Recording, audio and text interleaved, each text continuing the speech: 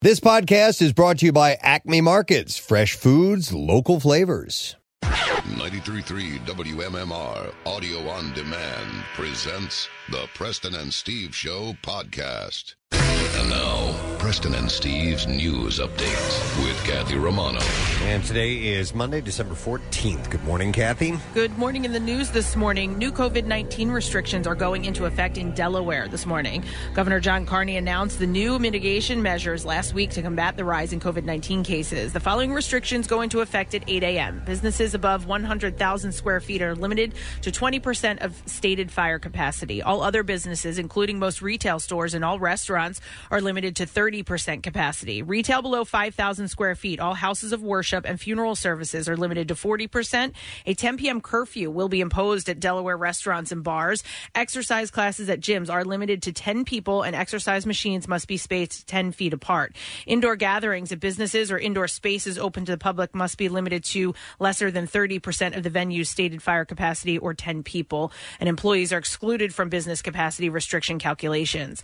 Last week, Carney announced the stay-at-home advisory, a universal mask order, and a request to pause in-person learning. The additional restrictions are intended to protect Delaware's hospital capacity and protect lives this winter, he said. Carney said there will be a zero-tolerance enforcement policy for businesses during the stay-at-home advisory. A first violation of COVID-19 restrictions will result in an immediate civil fine. A second violation will result in closure until the establishment submits a reopening plan approved by the Delaware Division of Public Health.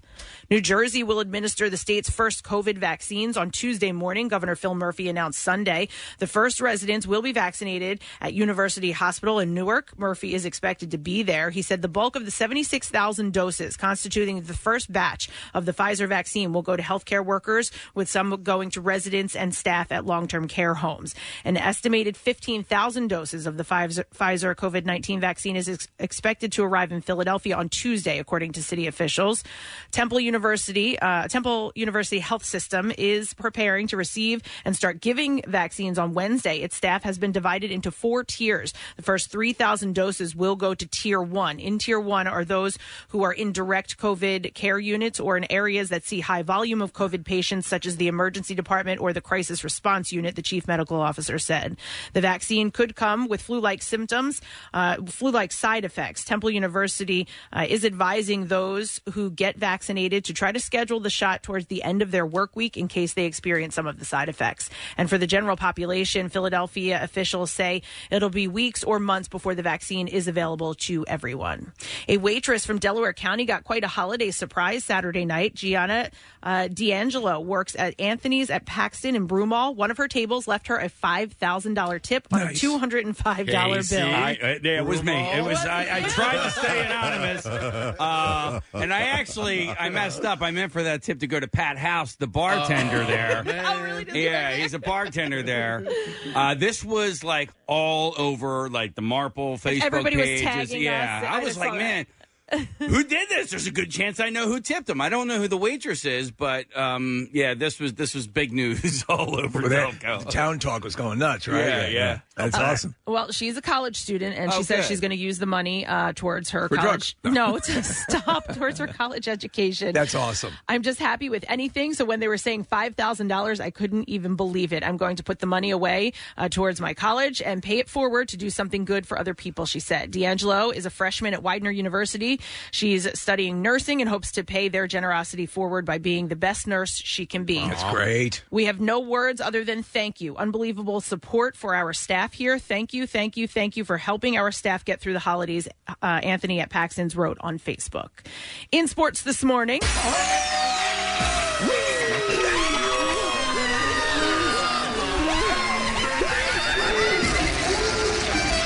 sacks are yum.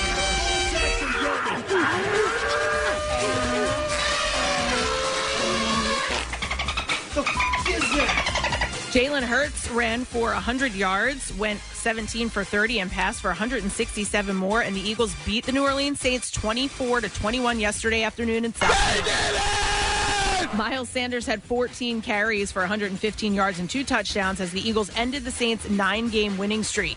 The Eagles are back on the road next weekend with a game in Arizona against the Cardinals on Sunday.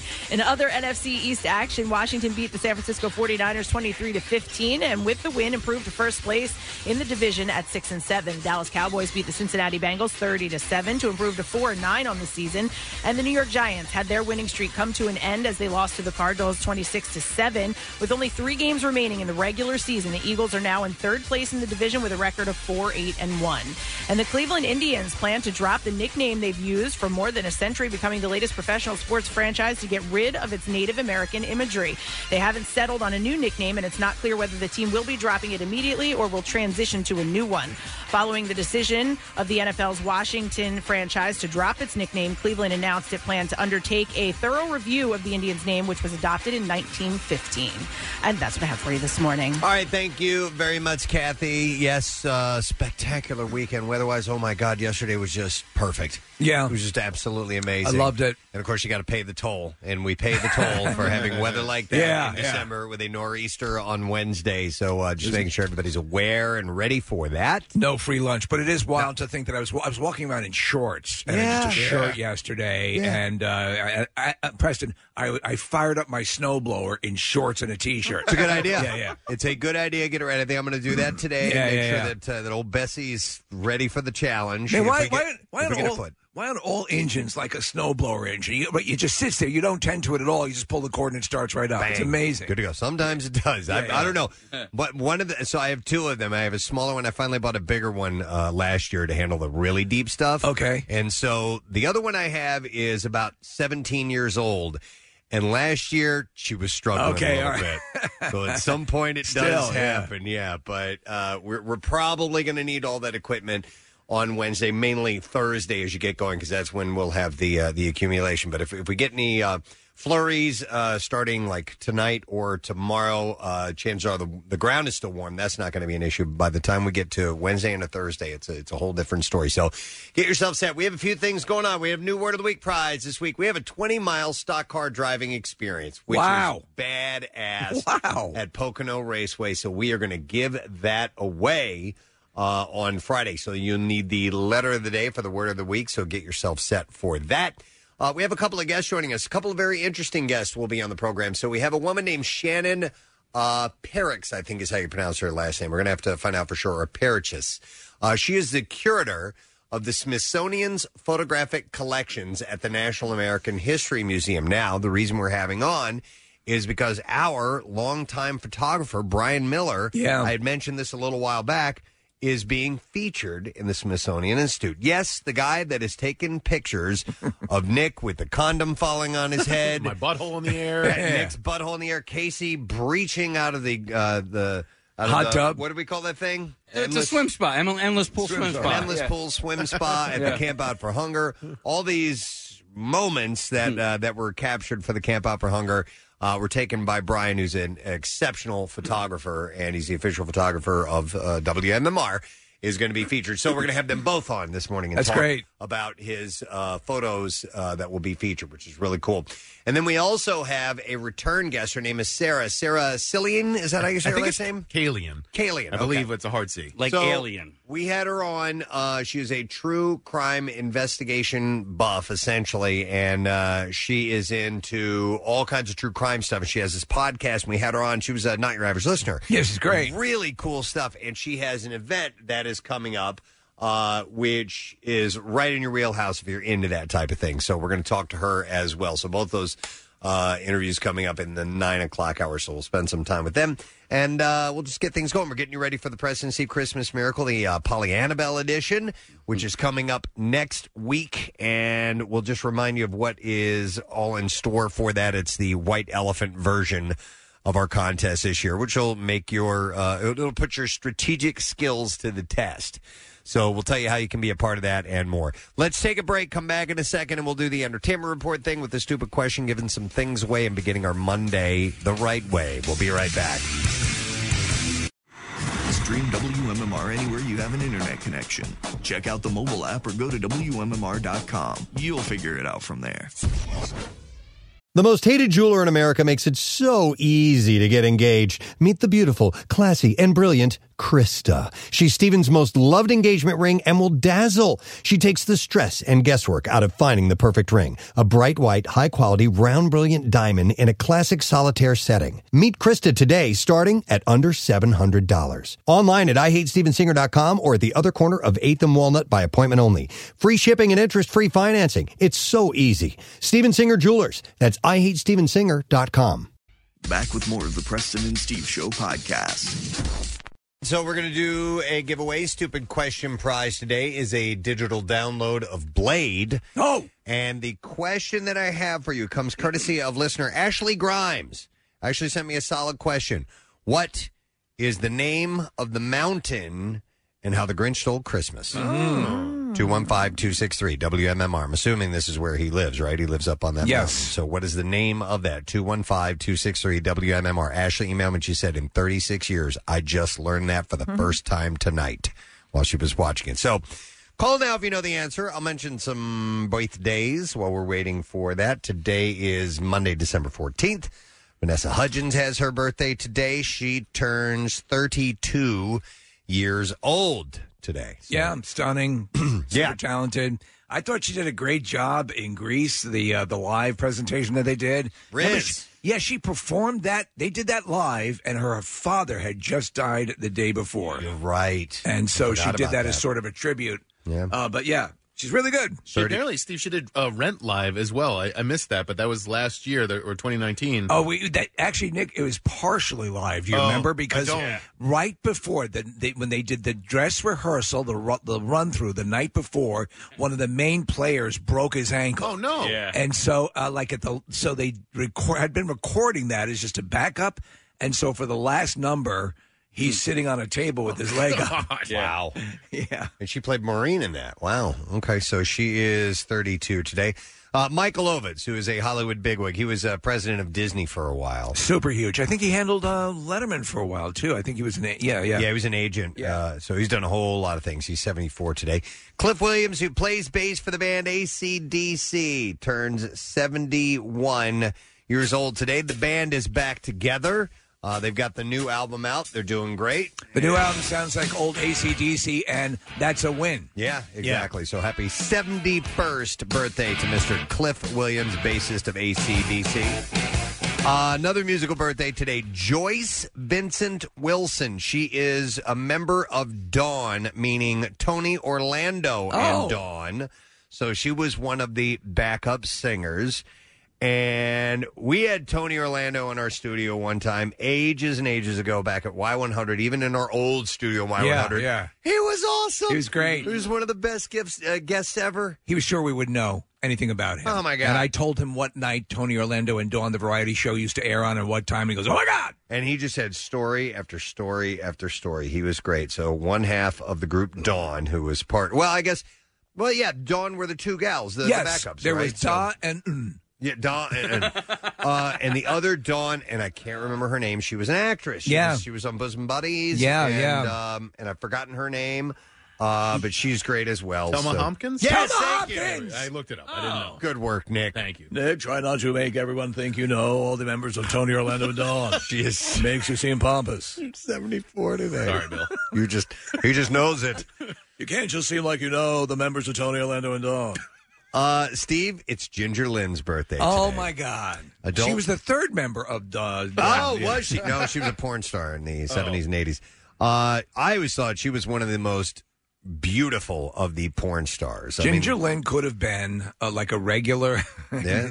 I don't know if this is a compliment to someone in the porn industry, but a regular actress.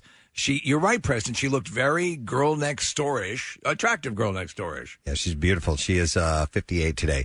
Let's see. Natasha McElhone, I guess is how you say her name. Is it McElhone? Mm-hmm. All right. She is in the Truman Show. She's the one he's obsessed with, who he's in love with. Right.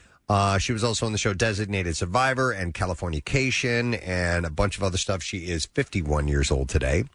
Actor Jackson Rathbone, who played Jasper in the Twilight movies. This is my realm now. There's not a whole lot of them. They were showing them back to back this weekend just passed. Yeah. And They're still pretty bad. I bizarrely find myself watching them though, because they're even though they're just a couple of years ago, they seem to be of a time. I'm going to predict something. If they ever make a movie about Elon Musk, this guy will play him. You think so? Yeah. Really? Look at his face, Nick. You're right. Yep. He will be Elon Musk in the Elon Musk story. He celebrates his 36th birthday today. What else has he done besides those movies? He was in Dawn. He was one of the members of Dawn. No, he was in The Last Airbender. He played Sokka, I think. Okay. Yeah, Sokka. Sokka, that's it. Yeah. Sokka. But I don't know him otherwise. No. Okay, so he's 36 today. And then the last birthday I saw, last edition here, singer Tori Kelly, who I know from the Nationwide commercials. Nationwide is on your side. From a couple of years ago. But she was the voice of the elephant character in the movie Sing, the animated movie Sing. Great singer. Pretty girl. Yeah. Talented. She's a songwriter as well. Plays guitar. She's really... Yeah, but she's a pop singer. Okay. So she is 28. I don't know any of her hits. Do you? And Nationwide. There you go. No, when she does that, you're like, oh, this is a good song. I would maybe even think about buying it. And then she's Nationwide is on. Like, oh, man, you ruined it. She's singing throughout it, and then she tags it with Nationwide is on her side. But they did that with a few different singers. All right, anyway. She is 28 today. All right, let's see if we can get an answer to the stupid question. What is the name of the mountain and how the Grinch stole Christmas? 215-263 WMMR is the number. I'm going to go to Ryan. Hey, Ryan, how you doing, buddy? Hey, good morning. All right, Ryan, what's the name of the mountain? Is it the Perchanger? Perchanger! Is that it? No. The Grinch stood on Mount Pajanga. It's very close, but I'm sorry, that's incorrect. I'm going to go to Shane. Hi, Shane. Good morning to you. Hey, good morning, guys. All right, Shane, what is the name of the mountain and how the Grinch stole Christmas? Is it Mount Crumpet? Mount Crumpet? Yeah. Hold on, Shane. We're going to set you up with a digital download of Blade, my friend. Congratulations. I did a parody one time years ago, Preston, where I had the Grinch poison the town water supply. Oh, my God. And some people thought that was a little over the line. So Crumpet is what Jim Carrey's character meant to say when he says she's going to invite us in for tea and strumpets, right? Yeah, okay. yeah. Mm-hmm. And crumpets are, by the way, I bought some a few years ago because I saw them in the store and I'm like, oh, I was wondering what the hell that is. It's like a flavorless cookie. Oh. It's like it's not even that sweet. It's just something to dip in your tea. It's like a cookie that gave up. Yeah. Unfortunately. Freak. So that's why you just don't see crumpets on the shelves these days. All right, let's see how we did at the box office this week. And The Croods was number one again. Made $3 million. So that's the world we're living in. 3 weekends in a row that it's been number one. Followed by Half Brothers, Elf, Freaky, War with Grandpa, National Lampoon's Christmas Vacation. Then you had Polar Express at number 7, followed by All My Life. Wonder Woman has resurfaced at number 9. And then Come Play rounded out the box office. We're going to start with good old Harvey Weinstein this morning. Well, it's the holidays. He appeared via video Friday for an extradition hearing on his L.A. sex crimes case. Lawyers on both sides agreed to push his trip back for a second time due to, obviously, coronavirus restrictions and so forth. So the issues, this is according to his lawyer, Norm Effman, who said the issues pertaining to the transportation of someone from New York to California, and specifically with respect to Mr. Weinstein, given that his very serious health conditions remain the same. The 68-year-old, of course, is serving a 23-year sentence, and he is at New York's Wendy Correctional Facility. I think everybody who watches this or looks at him thinks that these serious health conditions are amped up as they were during the trial when he was just hunched over and really playing for the sympathy. I don't think he's in that bad a shape. Well, he's landed in the prison hospital multiple times. He tested positive for COVID, but has since recovered. Judge Kenneth Case adjourned the hearing in April, to April, I should say. He's charged with 11 counts of rape and assault and faces 140 years behind bars if convicted of all of that. Allison Mack, who rose to fame starring in Smallville and then plummeted to infamy after being implicated in the so-called sex cult NXIVM, has filed for divorce from the Battlestar Galactica actress Nikki Klein. I didn't realize they were married. No, I didn't know that either. Mac pleaded guilty last year to racketeering charges and apologized for her role in recruiting and abusing women. Mac and Klein married in 2017, reportedly at the behest of NXIVM's leader Keith Raniere. Mac has been accused of recruiting sex slaves for Raniere and helping to mastermind the secret all-female society of masters and slaves for him. A date has not been set for her sentencing. She faces 15 years or more behind bars. Raniere was sentenced to 120 years behind bars in October. Jeez. 2 new documentaries focusing on Raniere, Mac, and NXIVM are out now. HBO is airing The Vow, and Starz is airing Seduced inside the NXIVM cult. Now, Steve, you had sent me an article over about this gal, Nikki Klein, with Allison Mack, and she is still all in for the whole NXIVM thing and defends it and says it was that some of the details got a little bit out of hand, but it was nothing more than a group of women who were loyal to the cause of NXIVM and Raniere, and that he wasn't doing this to cultivate a sex slave, right? A harem of sorts and so on. And she says that she would jump right back in were he out of prison. She also says that her testimony would have kept all of that from happening. Right. I find that hard to believe. Oh, yeah, totally. But it's interesting, too, because to me, this shows the effectiveness of the mind control. That at this point, with all the stuff, and all the people have come forward and said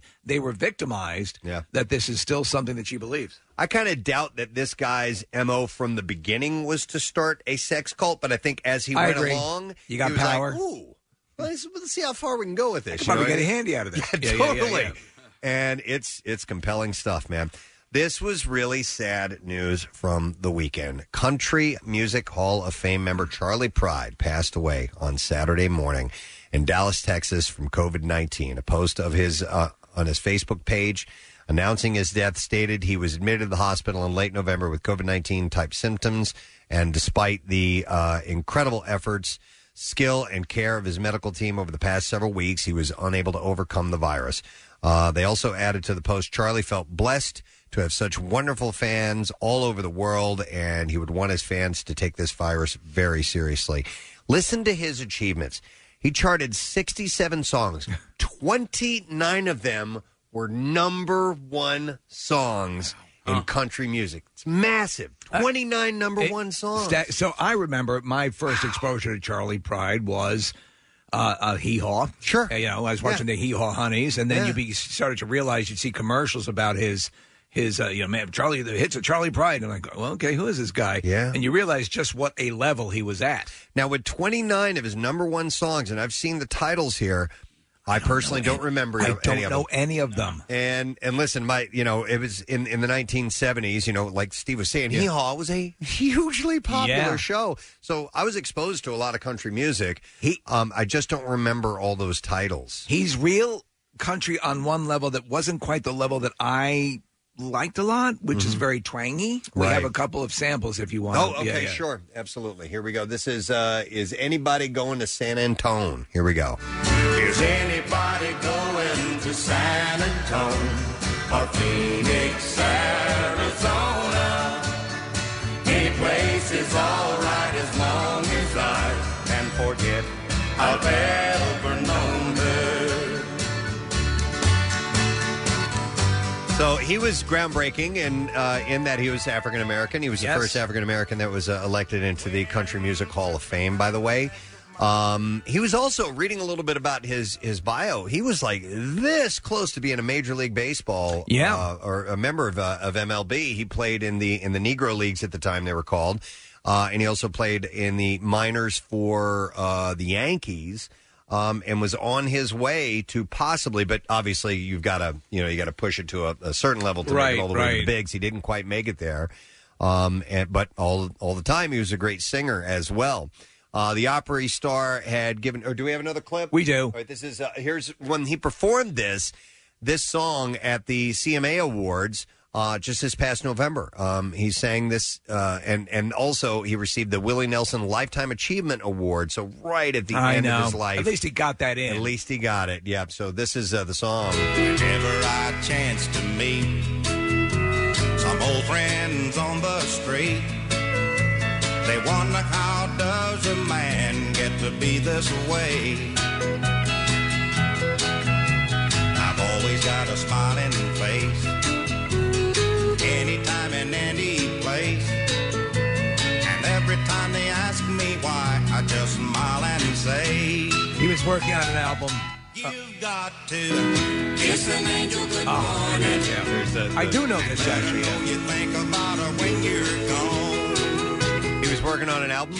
Yeah, Still Looking for San Antone was the, it was... No, I was still looking for San Antone. Where the F is San Antone? Yeah, there. You know, he would do that thing where the first line would be like, "Oh, everybody, everybody." It's almost like tape slowing down.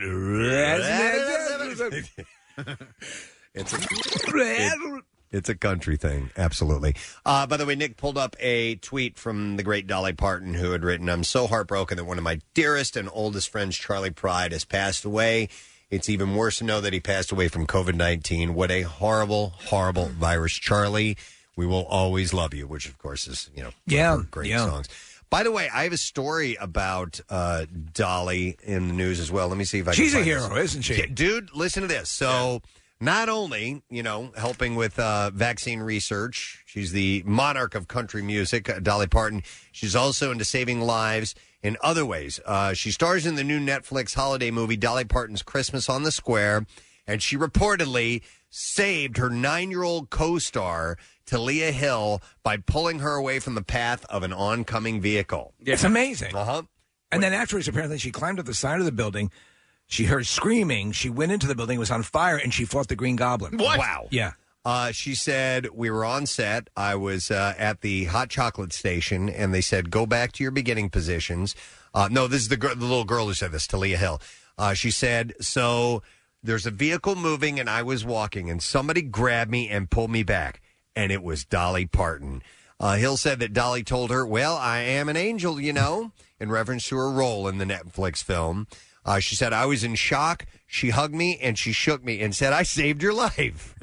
And she said, and my mom's going, yes, you did, Dolly Parton. Yes, you did.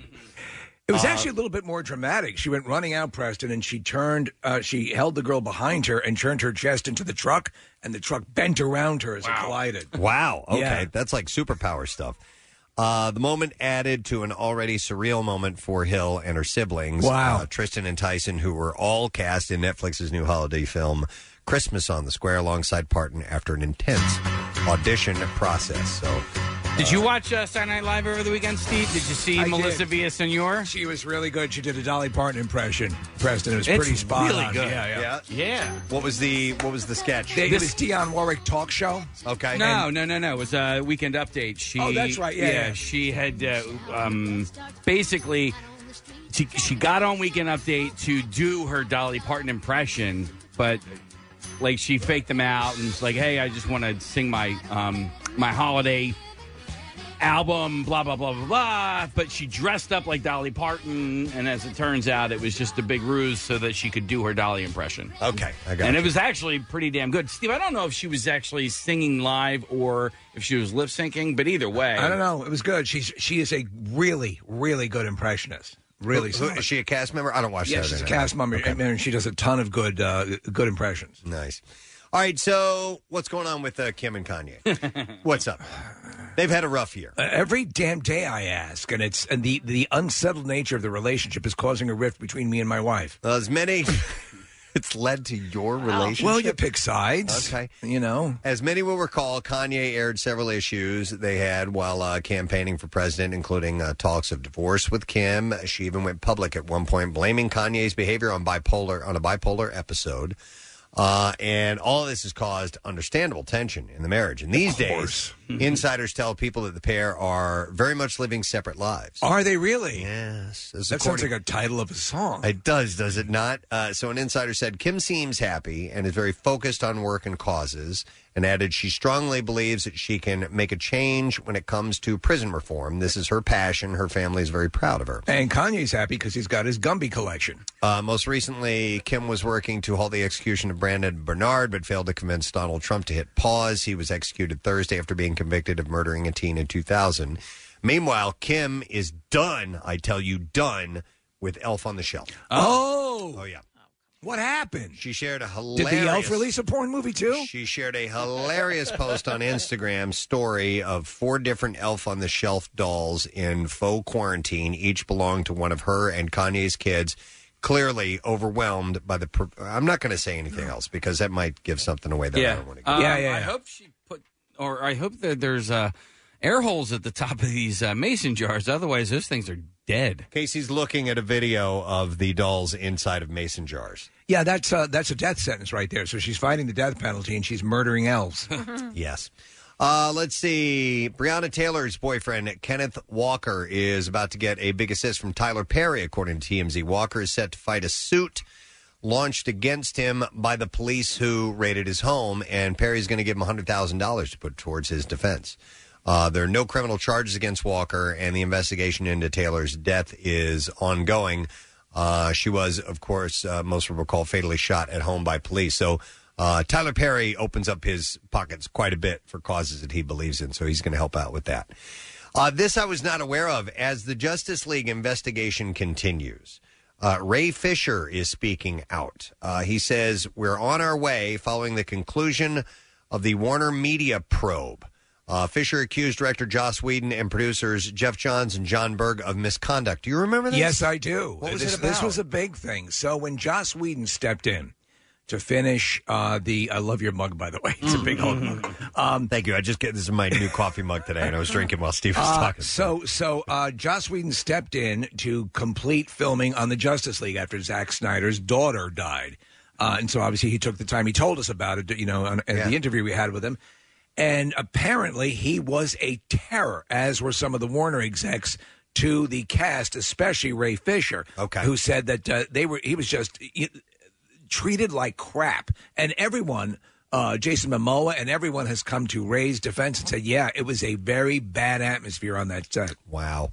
Well, Ray had said that he was also sent the following statement from Warner Brothers Media that said, Warner Media appreciates you having the courage to come forward and assist the company with creating an inclusive and equitable work environment for its employees and partners. So we will see where this goes.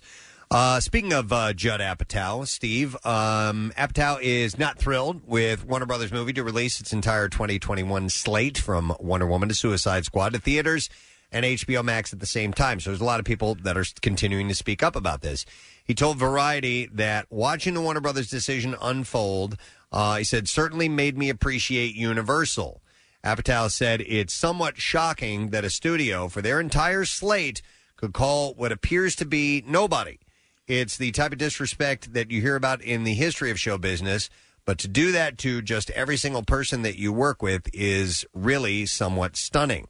Now, AMC Entertainment says that it's going to need $750 million to remain viable through 2021. In an SEC filing, the country's biggest theater company announced that it raised $100 million in debt, but may ultimately fail due to Warner Brothers' decision to release films to streamers. It's a pretty devastating blow, especially since there's some big titles that Warner Brothers is releasing. Now, the plan is to release them to theaters and streaming at the same time. Correct. But we don't know how that's going to play. So in a statement, the company said, we cannot predict what supply of movie titles will be available for theatrical exhibition once moviegoers are prepared to return in large numbers, nor can we know the certainty, the impact of the Warner Brothers announcement or any other similar announcements regarding the release of movie titles concurrently to the home video or streaming markets, as those arrangements will be subject to negotiations that have not yet taken place. It's interesting that they went ahead and announced for the entire year. I think that's the big issue, is because you could see a buffer of a few months, but at least you could set a point and say, all right, let's reassess as the vaccines roll out. I saw an interesting commercial precedence for this Mila Jovovich movie and it's monsters, big like kaiju sort of things. Yeah. And it's the commercial's point was basically, this is the only kind of movie that can only be seen in the theater. Mm-hmm. So they're making a point that trying to massage that, go to the theater. And I forget which movie company is releasing it, but maybe it's Universal. So is the argument that this is ultimately going to hurt movie theaters, or is that it's going to hurt the movie creators? Well, here's the deal: when you release a movie like this, all right, for the flat fee, you're like a hit could generate much more money. You're making more of a flat deal. Now they will be open to the theaters. I think also what they're upset about is that there is this parity between the artists and the company, and we have an understanding and so on and so forth. They felt they were left completely out of the decision, and Warner Brothers just moved ahead with the plan and did this, without any input from people like Judd Apatow. Yeah, so I think it's a little bit of both. Well, I think it's a little bit of the movie industry and the theater industry, but also, like Steve was saying, they're a little butthurt that they didn't come out and maybe float the idea out and get feedback first, even if they were going to make that decision, but I got to believe they're going to reel some of this back in. I think they will. If things progress with getting the virus under control. So we'll have to see. You have to make people comfortable with that. I think they will get comfortable with that. I think we're on track. And I agree with you, Preston. I think there's going to be a time I don't think we'll run the full year without them reassessing this. Not to harp on it, but the counter argument would be, at least they've come up with a plan to release this so that people can see it, so that there's an audience for art that's being created. Listen, am I upset that on Christmas I'm going to get to see the new Wonder Woman movie? Right. No, I am not. Right. And so, I see.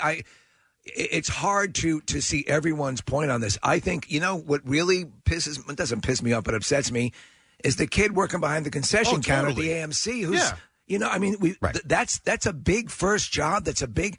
They employ a lot of people, and anything that we can get them back. And I know you know that. Yeah, I drove past the Anthony Wayne Theater yesterday. It's one of those small theaters right on Route 30 in Wayne, and it's been shuttered for a long time. And it made me sad to see that. And so I can't wait for people to be able to go back to theaters. But until then, this is a nice remedy for people to be able to watch movies that are being created. But also to stay on schedule. If you're talking about theatrical releases, you like, for example, they're following Preston the model of as if we were in a regular non-pandemic situation. This Saturday, Kristen Wiig is going to be hosting SNL because the Wonder Woman movie is coming out. So everything is moving along like that, but it's just different. Yep. All right, we'll see. And then two more quick things. Comedian Jenny Slate told Seth Meyers on Late Night that she is expecting her first child with fiancé Ben Shattuck. Oh, so she completely moved on from Chris Evans. Yeah, that's done and done. Yeah. She told when you have Myers, someone else's baby, and it's pretty much that's we're over now. She said, "I just want to say, I think I baked too much or ate too much bread." She joked. She said, "You tell me, Seth. That's a lot of carbs." I watched it's a weird. It's a stand-up special, but it's also a kind of a documentary. And she sits down a lot, right? Well, she sits down with her family a lot, and they do kind of a little backstory on her. Is it good? It's not bad. Her stand-up style is all right. She has one. I agree. I don't find it. I think she's a better comedic actress. Yeah, she is. She is. But but she as a result, she has a lot of stage presence. Yeah. Right. But her stand-up style is not necessarily what I like. But she has a funny joke about when. Because we're all skeletons on the inside, and when you laugh, she can't help but see your skeleton going, like Skeletor. All right, one last story. Harrison Ford will be grabbing his whip and ramming on his hat for a fifth Indiana Jones movie. Disney has confirmed. He's going to ram on his hat. I didn't write it. A mere 41 years after the first installment of Raiders of the Lost Ark was released. Disney said in a tweet on Friday that the movie would be produced by its production arm Lucasfilm and released in July of 2022, and that, quote, Indy himself, Harrison Ford, will be back to continue his iconic character's journey. The movie is in pre-production. Do we think they're going to go the route that they did win the last time when they tried to groom Shia LaBeouf as a replacement for Indiana Jones? I think they should just stick with Indy, make him the lead protagonist. Do what you do with the cool supporting characters. Yeah. Well, don't have him fly. Yeah, he is not going to be able to jump on the front of a truck and go underneath Mass it with his transit. whip and do all that stuff anymore. So in order to continue that type of action, they're going to have somebody else. They can just, I think. know that everyone's there to see Indiana Jones and have the things that he'd be doing now, like a dinner at 2:00. Stuff like that. I just think they picked the wrong guy. Number one, the movie had a lot of flaws in it. It was still fun, but some people absolutely hate it. They're talking about the Crystal Skull, but but I think they picked the wrong guy in Shia LaBeouf. I think so too. Yeah, I didn't like that. That edgy, kind of James Dean sort of thing. Yeah, I didn't think that was the right route to go. It was supposed to be his son, right? Yeah. But in February, Ford had told Ellen DeGeneres that the production on a new Indiana Jones movie would begin this year. He had said, it's going to be fun. I'm excited. They are great fun to make. I actually watched over the weekend Raiders of the Lost Ark and Temple of Doom? No. Last Crusade? Last Crusade, yep. Yeah, skip Temple of Doom. Steve, what if they were to do a prequel and it was the Indiana, but they did. The dog was the star of the show because I like we that. named the dog Indiana. Right, that's not a bad idea. Yeah. It's an Indiana dog. Let's do the clips.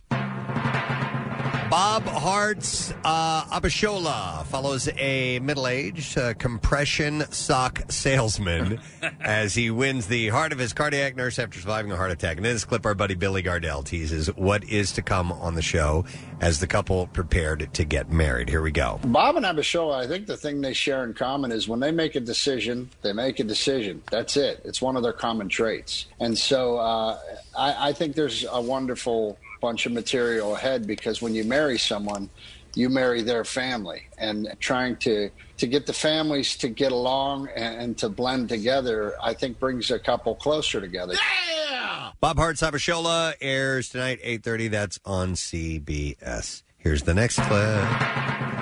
As fans anxiously await for the Mandalorian's Season 2 finale, the hype for the future of Star Wars continues to increase. In this clip, star Pedro Pascal talks about his favorite things that he's seen through the helmet on the show. Here we go. Everything that I get to look through in terms of that lens is something, whether it's Amy Sedaris and that wig, and of course, the child is one of the best acting partners I've ever had. Yeah! The final episode of The Mandalorian's second season premieres Friday, and that's on Disney+. I have to tell you, the last two episodes, Preston, of The Mandalorian have been sensational. Yeah. And Bill Burr was awesome in the last episode. Nice. He's part of the cast. I mean, they've been really delivering the goods. Excellent. All right, well, there you go. That is the entertainment report for today. We're going to take our first break. Not our first break. We're going to take a break. One of the breaks. One of the breaks. We will come back in a moment, and we'll bring you up to speed with what's going on in today's program. Stay with us. WMMR. We're not just in your car anymore. Ask Alexa to open MMR, and we'll come streaming right into your house. And we promise, we're not listening to you doing stuff that often. I want to give a little nod and congratulations to our sponsor of the traffic, NJM Insurance, because I found out, a little birdie told me that J.D. Power ranked them first in the entire country for customer satisfaction. Yay, NJM Insurance Group. Thank you, and for sponsoring our traffic. We can't do it without the sponsors, gang, so we are quite thrilled to have them be a part, and we're happy for their achievement, which is really, really cool. So I have a series of stories that all fall into the season. So the holiday season. Yes, we love the holiday season. I'm completely immersed in the holiday season at this point. And now it just ended. Boing, boing, boing, boing. You know, there'll come a time in about 7 days when I will love hearing this song. I don't detest this song at all. Yes. But of all the great Christmas songs, I don't rank this among them. I hate it. You hate it? Really? Yeah, you know why I hate it? Because I love Paul so much, and this one just annoys me. You just have the impression he could have done better. Yes. Right? I think Is that it? it's mainly because of the Moog synthesizer. Yes. And they were just playing around with that technology at the time and wanted to do something with it. I just fell on the synthesizer when the song came out. See, hum along to this one. Like, this one's just neutral for me. No, I agree. Neutral's a good word. I like the melody. Yeah. But it's not very Christmassy. I want something that goes bling, bling, bling. Someone should redo this with different instrumentation. No, man. Do you not hear the sleigh bells in the background? That makes it a Christmas song. Leave the sleigh bells in. That is fine. But the use different instrumentation. Or just have somebody going, wah, wah, wah, wah. We can do that. Do you ever see the SNL bit with Paul and Martin Short? And it's not that long ago. It's maybe like 5 or 6, 7 years ago, something like that. And Martin Short comes out and he's auditioning to be on some type of a show, and like American Idol or whatever. And he keeps singing and keeps telling Paul to shut up. You can't sing. You can't sing. And in typical Martin Short fashion. And then finally the sort of the scenery behind them opens up, and Paul's got the entire band back there, runs up and does this song. So that made me like it a little bit more. Okay. All right. Well, you know what? I have a list of the most hated Christmas songs of all time. I don't know if we want to go through that now or another time. What do you think? Hold that. Go with what you're going, because I think it's good. I think we can hold that list is good to go through, but we'll do it another time. So, but we will do a music themed story here about the holidays. So, in most wholesome Christmas movies, at some point, the characters will all sing together. And so it happens in several classics, like in Elf at the end, obviously. Reservoir Dogs. Grinch Stole Christmas, How the Grinch Stole Christmas, Charlie Brown Christmas. So screenwriter Karen Shaler recently told the New York Times that screenwriters know that audiences crave the emotions that are denied in real life. So the headline is, why is it so sad when characters in Christmas movies sing together, sing in unison? And it says, so could it be that we crave the seemingly spontaneous eruptions into song that seem to bring characters together with holiday warm and fuzzy feelings? So Inside Hook writer Kayla Kibbe points out, singing that takes place in these films often proves to possess magical qualities. It does. It's so magical. Making believers Hallmark does it all the time, Preston. Out of Christmas cynics, and usually saving the holiday in the process. In fact, I watched about 91 Hallmark movies over the weekend, and 90 of them had a point where they get together, the family sings songs. Right. By the piano or whatever. And it's all part of the deal, and it gets emotional. So I put that the spontaneous, like one person will start singing, and then the next thing you know, 2 or 3, and then you have a crowd of 100 people singing the song together. I put that in the same category as the slow clap, in that it never really happened. Not in real life. In real life, that was going to be my question to you. Have you ever erupted into song spontaneously over an emotional event? No. Yeah. Not that that the only time that I've seen singing start to happen spontaneously and everybody join in, Steve, is when we were in Ireland at the pub. Yes. And that's what they do there. Yes, that's real. They really do it. They don't have a sound system. No. They sing, man. They hang out in these small town. We were in this small town in this pub broadcasting there for a week, and these people would just sing. Drop dead Yankees, drop dead now. Drop dead Yankees, drop dead right now. Yeah. We wish you'd leave our town. So that's the only time I can remember, like one person would start singing, and then the next thing, 2 or 3, and then you got the whole bar, everybody getting on top. It happens here all the time. Oh, you better watch out. You better not cry. Come on, everybody. But it does happen here all the time. The only time it happens around here, I'll tell you when it does happen. Yeah. Fly, Eagles, fly. Yeah. That's when you get your spontaneous. It's like a singing. war chant. Exactly. Yeah, it's sitting different around tone. Like around the holidays after you finish the meal, just hey, let's go into the parlor and sing songs. Mm-hmm. It happens in Hallmark land all the time. If you were standing, just somewhere in public at a crime scene, it's obviously not going to happen right now. And started singing Silent Night, would somebody eventually come along, and then it would be a duet, and then a trio, and then so on and so on. Depends. I think around the holidays, I think you could sort of finesse it. We were on the Colebrook, right? How's it pronounced, Kathy? The railroad? Colebrookdale. Yeah. So Colebrookdale train, the Polar Express, my wife and I on Saturday. And there was a piano player, and she said, she started to go into Rudolph. And she had everyone sing. And for the first time in a long time, I sang publicly with my wife. And it was fun. But that's part of the experience. Right, you know, right. It's not like you're at a morgue. Right. Exactly. So, but anyhow, it's an easy thing to put into a movie that will move you, because people want that to happen in real life. I'm a sucker for it. Hang on a second. All right, Justin had a spontaneous singing moment. Let me go to him. Hey, Justin. Good morning. Gadzooks, guys. Gadzooks, dude. What's up? So we were at me and my two sisters were at a Taking Back Sunday show at Xfinity Live, probably about 4 or 5 years ago, and the crowd got way too out of control. Like, we actually broke like a fence down that was separating the crowd from the band. Wow. And they brought people out to try to reinforce the gate so they wouldn't have to shut the show down. Like, they were bringing out the cooks and everything from Xfinity Live, security, all these people that were supposed to go home. They made them stay longer and hold the fence up. Okay. Eventually it got too out of control, so they shut the show down, probably with 4 or 5 songs left on the playlist. So what happened was, we were all sad because we wanted them to play one of their best songs is called "Tell All Your Friends." Sad. So what happened? What happened was, I just started shouting the lyrics, and everybody. It started slow, 1 or 2 people, and then eventually, by the time the halfway point of the song got there, everybody's just singing and harmonizing. You got the crowd to sing along with you. How soon before they were spraying you with rubber bullets?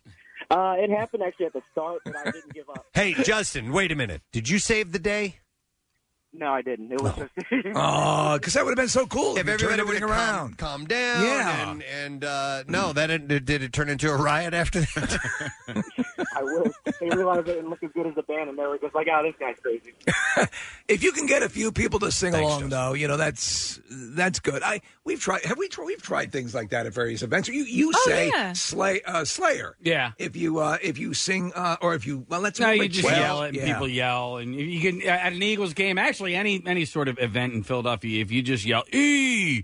Hey, people will chant that with you. But singing is different. However, when we were at the Camp Out for Hunger one year, power went out in the middle of our broadcast. Right. Remember that? Yes, yeah. And I'm looking at the crowd, and it was a packed house, and I'm like, they're getting antsy. We are going to die. We are going to die. Uh-huh. We need to do something. So I forgot. I think I started singing a Christmas carol and got everybody to sing. It worked. And we killed a little bit of time because everybody started singing together. So sometimes it does calm the mood. It's happened a few times. You remember, I think it was the 3rd or 4th year for the Camp Out, Preston. The power went out, and you and I performed the full Nutcracker Suite. Yes. Yeah. Mm-hmm. It was breathtaking. I'm surprised we could remember that. Here was a text that came in and said, "Spontaneous singing is my favorite part about working in an elementary school." Okay, yeah, I guess I could see that.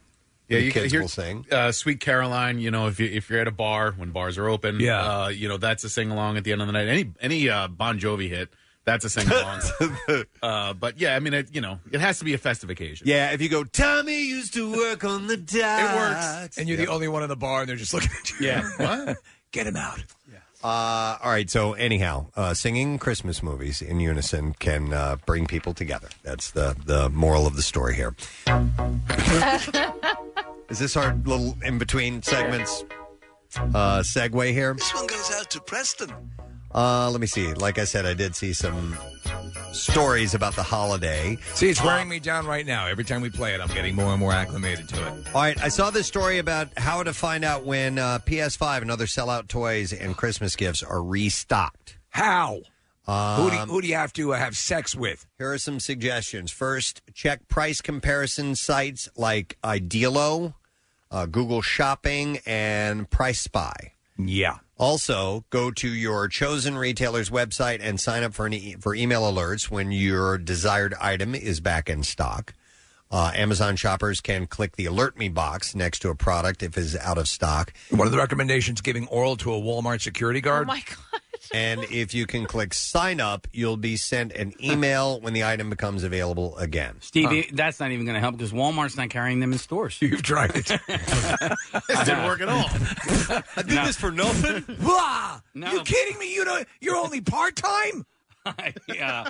I went to a Walmart early on a Saturday. I went at it opens at 7. I got there at 7 o'clock. Which guy should I give on? Steve, you look down and go...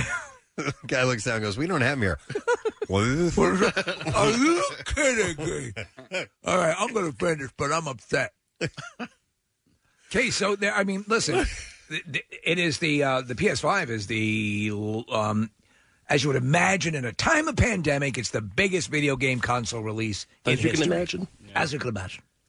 So it says you should remember when using this service or a similar one from any website, the alert that the item is available, no matter how it's messaged to you, does not reserve the item, merely lets you know it is available. I don't know if I guess I've always sort of not trusted those sites. Like I always wonder if they're sponsored by the various companies. You know what I'm saying? Do you agree with that? Yeah. You could also sign up to get alerts from a stock checker, which will send push notifications to your phone or emails to you when the product you want comes back into stock. That does work. I've done that before. The emails? You get the email and you're like, oh, and then you quick buy it because you think it's going to sell out again. Oh, so that's worked? Yeah. Oh, yeah. Okay. They'll email you when it's back in stock. It says also you should follow the right Twitter accounts. That can put you ahead of the game when it comes to spotting environments back in stock. For Hope example, Solo's Butthole is a good one to follow. that is? Yep. All right. No, PS5 UK stock in the United Kingdom. So you got to go to England to get this? No, if you're in the UK. Oh, okay. So PS5 US stock maybe exists. I don't Sweetie, know. I'll be back in a week. They monitor the discussion on PS5s from other users and share them with their own followers. So there might be some sites out there. By the way, the Hope Solo's Butthole account has been suspended. What? Oh, man. They must have gotten political. Nick just found that out. I don't really know. But it's not there anymore. All right. What else you guys there's more. Oh, wait a minute. Hold on. What? Intern Ben is on the line. All right. As you can imagine. As you can imagine. And he has tips for getting a PS5. Of course he would. I will go to him. Intern Ben. Yay! Hey, good morning, guys. How are you guys doing? Great, man. How are you? I'm hanging in there. Holiday rush is ahead. Just calling the hotline, huh? Well, we he's now an official member of the show. So let me ask Dude, you, he Ben. had the most popular Yeah. Daily Rush video. I didn't know he was a hotline. Ben. Okay. You just now found out Casey doesn't like you. Must hurt. So how do you get PS5s, Ben? So what I've been doing to help people get them is there are 2 Twitter accounts you can follow and turn on notifications for. One is called Wario64, so it's WARIO 64, and the other is Cheap Ass Gamer. And what they do is, throughout the day, when different stores get them, they put out immediate tweets with links to the storefronts and ways to get to it. What's the most reliable for folks is the straight from Sony for the PlayStation Store. All right, so that's the most reliable. But as far as ordering online, are we talking about being able to order online, or do you have to actually physically get to the store if you want any shot? Online. Okay, all online. All right. Get it in stock. They will post the link and say this is where to get it.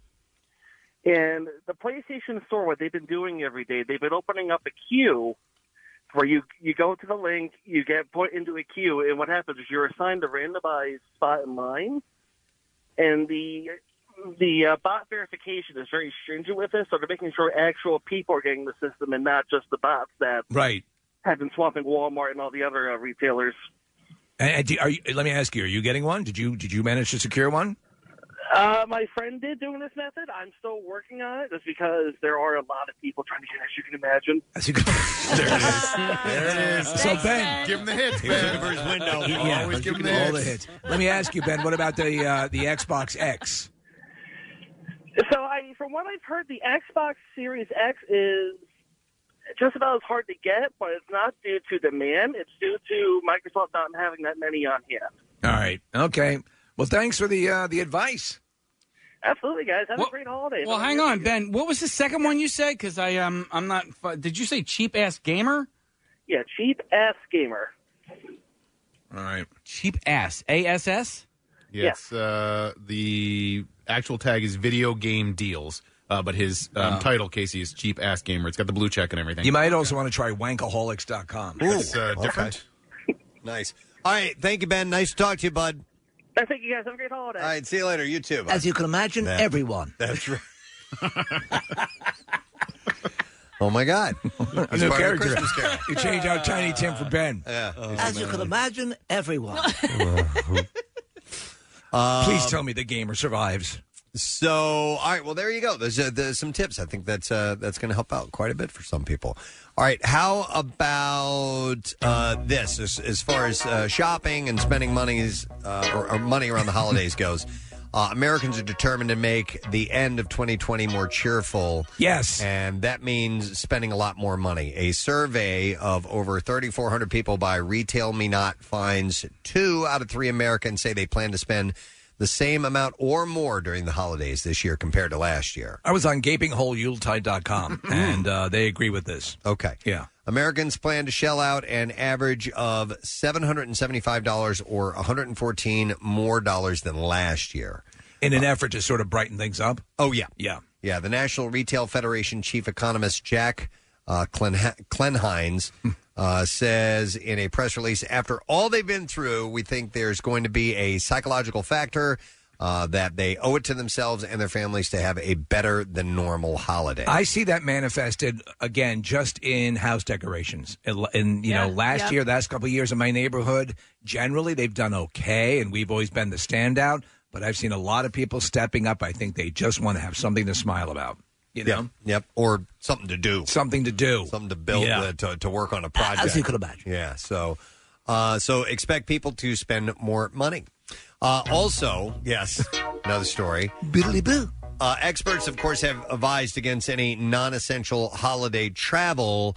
But Expedia reports that the busiest travel days coming up in terms of flight demand for Christmas will be Saturday, December 19th, and Wednesday, December 23rd. Those days in particular. While the busiest return flight day for now is the day after Christmas, Saturday, December 26th. Okay. And I saw some deals over the weekend for like flights. What? $39 from Philly to Tokyo. What's that? To Tokyo? No, to L.A.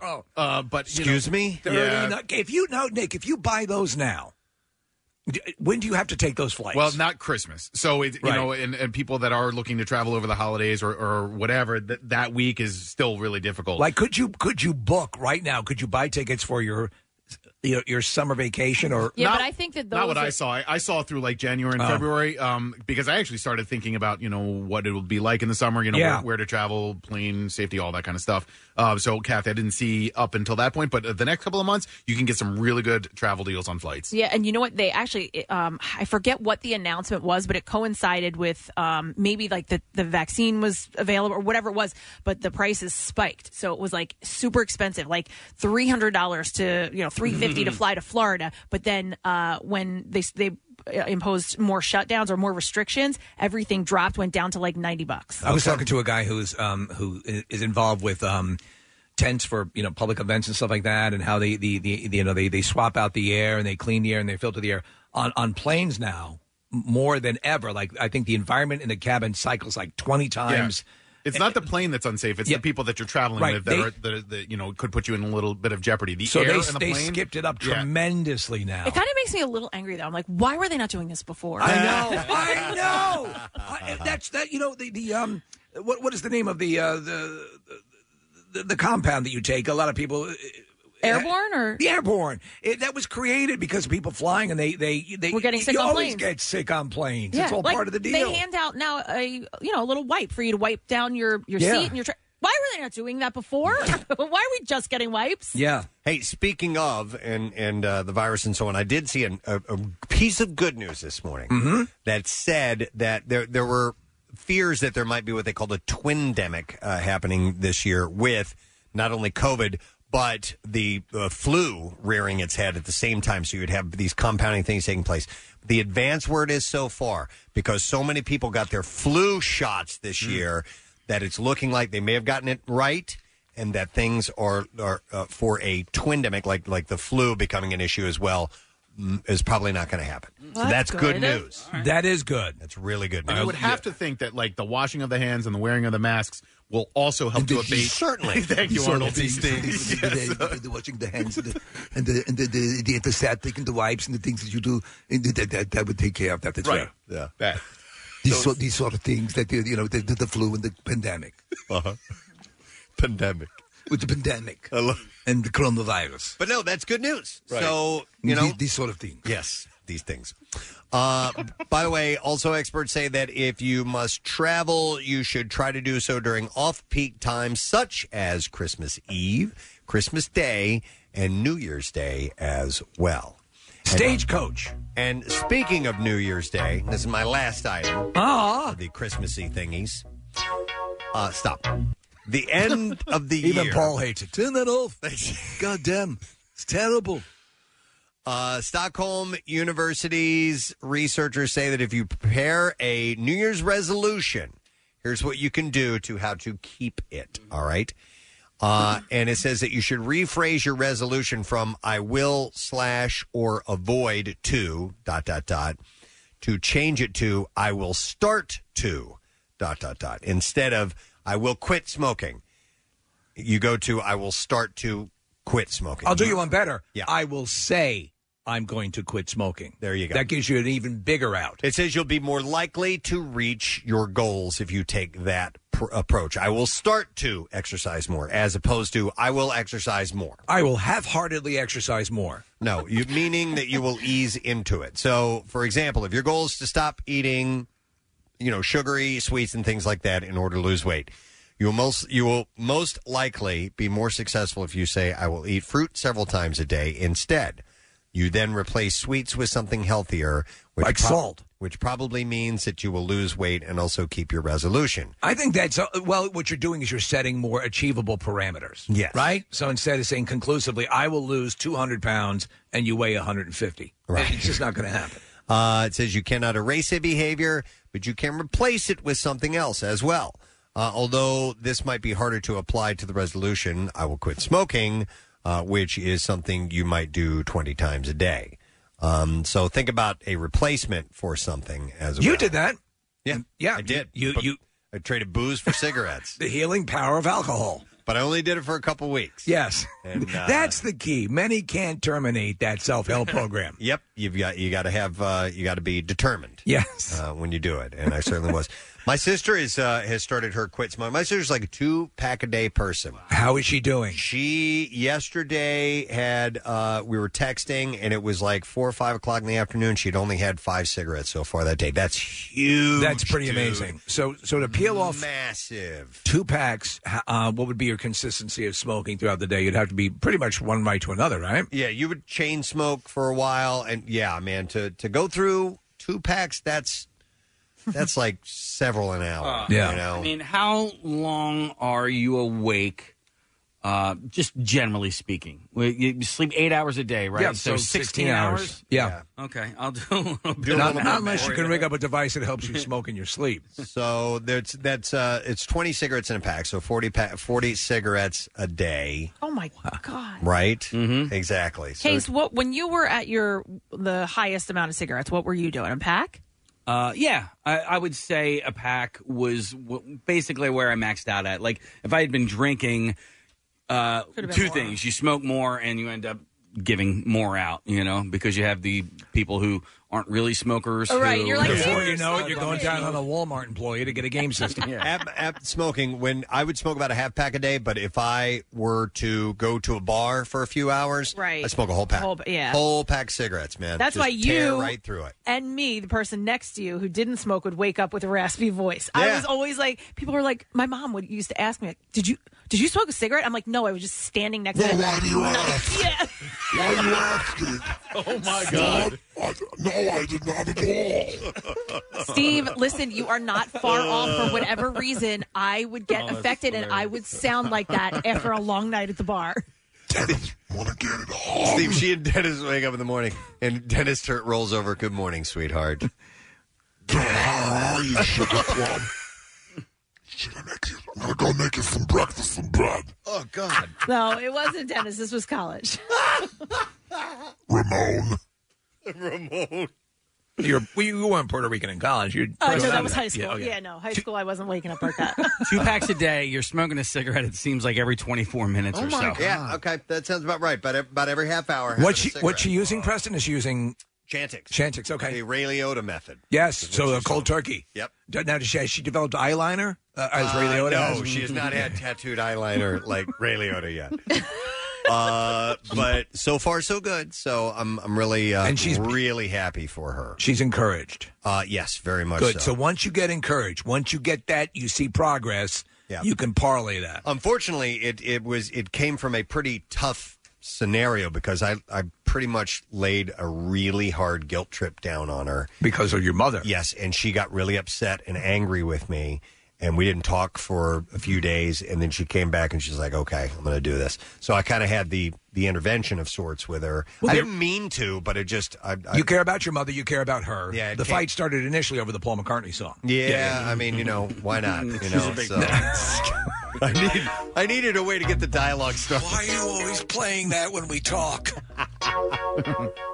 No, you listen. It came from a good place. It wasn't done out of So, and listen, she's been a smoker since she was a teenager. So, and she's in her mid 50s. So it's a big deal that she's doing this. So I'm very proud and very happy. Yeah. So you can do it too. Remember, Dr. Rosenpenis is out there as well. Absolutely. You can do the quit it now. Quit it now. Yeah. Call 1-800-PENIS. Just for the hell Just of it. call it. Do it. See what happens. Go for it. Dude, why don't you do it right now? Call it. See what- That's not enough. No, you numbers. need 2 more Add an numbers. S. Penis 69. Add a second S. Add a Penis. second S for savings. Penises.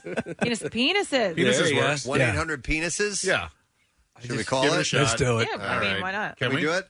Probably, but If it's smoking cessation. I really hope we got isolated, Kathy, saying penises. No, can we do it, honestly? Live and see what happens. Let's try it. Why not? Let's see if it is an actual smoking cessation service. Right. I tend to think not. Yeah, I'm going to go with no. Put that on hold, Preston. Okay, Casey has to go over to. It just hung up. Damn it. Oh, there we go. That's Don't we have a penises hotline? line 10 1-800-penises. 1-800. ES. All right, you just dialed it. All right, you can put it on hold, and then I'll pull it up on the button. It's going to be nothing. Get ready with the dumb Oh, button. it just hung up, Case. Oh, maybe that's a service that immediately hangs up. You call 1-800-penises, and it immediately hangs up on you. Oh, this was it. Wow, this is so convenient. It keeps you level-headed. Anything, Case? He's trying. And listen. Hello, you've reached the residence of Bill Austin. Oh, here we go. Here we go. Let's see. Hang on a second. I've hit the button. Welcome to America's hottest talk line. Stop it. Guys, hot ladies are waiting to talk to you. Press 1 now. Ladies, to talk to interesting and exciting guys free. Press 2 Press to 2. connect free Press now. 2? Yeah. All right. Guys, press 1 now. Ladies, press 2 now. Oh, you can't do it through the phone. To talk to our technical support department. Yeah. It hung up. So, Damn it. Well, I did not know phone lines like that. Still exists like that. Wow. Really? Really? And it's so obvious, too. Penises? Type the. How about the C word? I'm amazed. That's not enough. You got a few letters. Okay. Maybe twice. CUN. And then Right, SKR. SKR? Sucker. You know, Oh, so okay. SUCKR? Yeah, but. No. I was thinking of the other. Oh, COC? No, see you next Tuesday. CUN, yeah. Well, anyway, that didn't work. That's our And Christmas we're chat wrapping today. up our Christmas chat with 1-800-penises. God bless us, everyone. Yes. As you can imagine, everyone. As you can imagine. Why don't we take a break and come back in a moment, and we'll get into the bizarre file when we return. Stay with us. 93.3 WMMR and Parks Casino and Sportsbook present Preston and Steve's Christmas Miracle, the Pollyanna Bell edition, and the return of the horrendous holiday attire competition, the Miller Lite Ugly Sweater Contest. This year's event is, surprise, going virtual. It's basically a good old-fashioned white elephant party. So get ready to steal your way to happiness. Tune in December 22nd. At stake, some of the coolest prizes, gadgets, and gifts from our winter wonderland of clients and sponsors. Like Acme Markets, Keswick Cycle, and Squeezed.com. Go to WMMR.com for details and online photo entry for the Miller Lite Ugly Sweater Contest. Preston and Steve's Christmas Miracle, the Pollyanna Bell edition. Presented by Parks Casino and Sportsbook. It's a Christmas miracle. And 93.3 WMMR. Everything that rocks. we have our Christmas Miracle event taking place. It's normally a live broadcast, but it won't be this year. However, we do have the support of the place that we normally broadcast from, and that is Parks Casino and Sportsbook. It's going to be on December 22nd, so a week from tomorrow that we're going to be doing this, and it's the Pollyanna edition. So we are going to have your chance to win some prizes, doing it in a different way as opposed to asking just trivia questions, and then you answer the question correctly and you win the prize. We will ask a question. You will have to text in the answer to that question. Then you'll go into a pool of listeners who get it correct. And then we're going to randomly choose 5 people to participate in our White Elephant prize swapping competition that will be taking place. We'll get you more of the details as we get closer. If you want to see them, the details are at WMMR.com. But there are rules you have to follow as far as prize swapping goes. So when we have it on the day, we'll tell you exactly what you need to know. So on Friday, Bill Burns, who's one of the sales muckety-mucks here, came by to talk about some of the stuff that is going to be part of this, Preston, prize-wise. Mm-hmm. Impressive. Yes. Impressive. And on top of that, we also have the Miller Lite Ugly Sweater Contest that's taking place. And you can go ahead and submit to that right now. You go on the website, get the information, and send us a picture of you in your ugly sweater. We will each, on the Preston and Steve Show, pick our favorite ugly sweater. And that morning, we'll have the listeners of the Preston and Steve Show vote on their favorite. And that winner will get beer for a year from our friends at Miller Lite. So that's how that's going to work. But you can go ahead and enter it now. So send us your pictures, and you can do that through WMMR.com. Just click on events, or it might be right there on the front page where you see it. So get on that now. We'll announce a deadline on that soon. But it's a week from today, so why wait? Go ahead and do it. A week from tomorrow. I'm sorry, a week from tomorrow. Correct, yes. So stop and think about it. For the longest time we've been doing this, and obviously we'd like to have it the way we always do it, but in a way we're able to open it up to many more people to participate. Yeah, that's right. Look at the glasses half full. Yep. All right, we're going to do Bizarre File Stories. WMMR presents Preston and Steve's Bizarre File. Brought to you by AutoPartsExpert.com. Hard to find brand name parts available same day. We'll start with this. A social media challenge may have inspired a 12-year-old boy to take a 7-year-old cousin on a 100-mile joyride on Monday. 100 miles. For more than 5 hours, the kids were able to elude police and make it all the way from New York to the New Jersey-Delaware border. Oh, my God. Police, where did they go? Did they make it down to Cape May and almost get on it says New Jersey-Delaware border? Yeah, that's the Delaware Memorial Bridge, so now it's a little bit more west than that. That's the best bridge for a 7-year-old. So the way this worked was police had to eventually give up chasing the Range Rover when they realized that it might. They didn't take. No, they didn't take the nice Pinto. car. Yeah. So when they realized that it might cause an accident, they had to actually stop the pursuit on these kids. A multi-state search for 2 children had ended safely. They were first reported missing at 9 a.m. on Monday morning from their home on 115th Street in South Ozone Park. Investigators say surveillance showed a 12-year-old boy taking the keys for a white Range Rover, and then he and his 7-year-old cousin drove off. Police used Easy Pass and license plate readers to track the vehicle on the Verrazano Bridge around 11 a.m. Monday morning. Jeez. New Jersey state troopers later spotted the SUV flashing sirens to get it stopped and said the boy sped off. Police eased off the pursuit for the safety of the children. At 2:15 in the afternoon, the 12-year-old used his dad's credit card to buy cookies at a rest stop. Oh, they were hungry. The credit card was flagged, and the kids were apprehended. They were taken into custody. God. They're okay. Now, That's my little felon. Turns out the whole incident may have been part of a social media challenge to take a car and drive it until it runs out of gas. Neighbors say they had always thought that they were good kids. The children's names are being withheld because they are minors. And the 2 cousins were taken to an area hospital and then to the local police precinct for questioning before being reunited with their family. Imagine they had to stop pursuit of a 12-year-old kid because it might get dangerous. Well, that's not... There's no way that was the first time behind the wheel. You don't drive that distance. You don't make it across the Verrazano Bridge. Yeah, exactly, unless you've driven before. Just getting out of New York City But maybe they have one of those consoles at home, like the drivers. Sure. The Fisher-Price? The NASCAR drivers have been using for video games. It's just like being in a real car, so I don't know. Okay, here's a follow-up story to something I saw on social media last week. Casey, I showed it to you. Yes. And I said this guy needed to be arrested. A Georgia youth football coach will be charged with child abuse for hitting one of his players in the head twice Monday, knocking him to the ground the second time. I thought maybe it was his own kid. Yeah. It was not. Wow. Which would have been horrible even if it was his own kid. Jarrell Williams is identified as the coach in a video that has been viewed more than 4 million times on Twitter and caught the attention of LeBron James and Shannon Sharp, among many others. In the video, Williams can be seen striking the child in the head as he comes off the field. After milling around for a few seconds, Williams walks back over to the child and hits him again, this time hard enough to knock him on the ground. Williams' team from Savannah, Georgia, was in the South Orlando suburb of Kissimmee, Florida, for the American Youth Football National Championships. Williams was coaching a team of kids aged 7 and under. This is a little kid. We're talking like a first grader, okay? As the video spread, Williams was expelled from the league and prohibited from attending future games. He also lost his job in Savannah.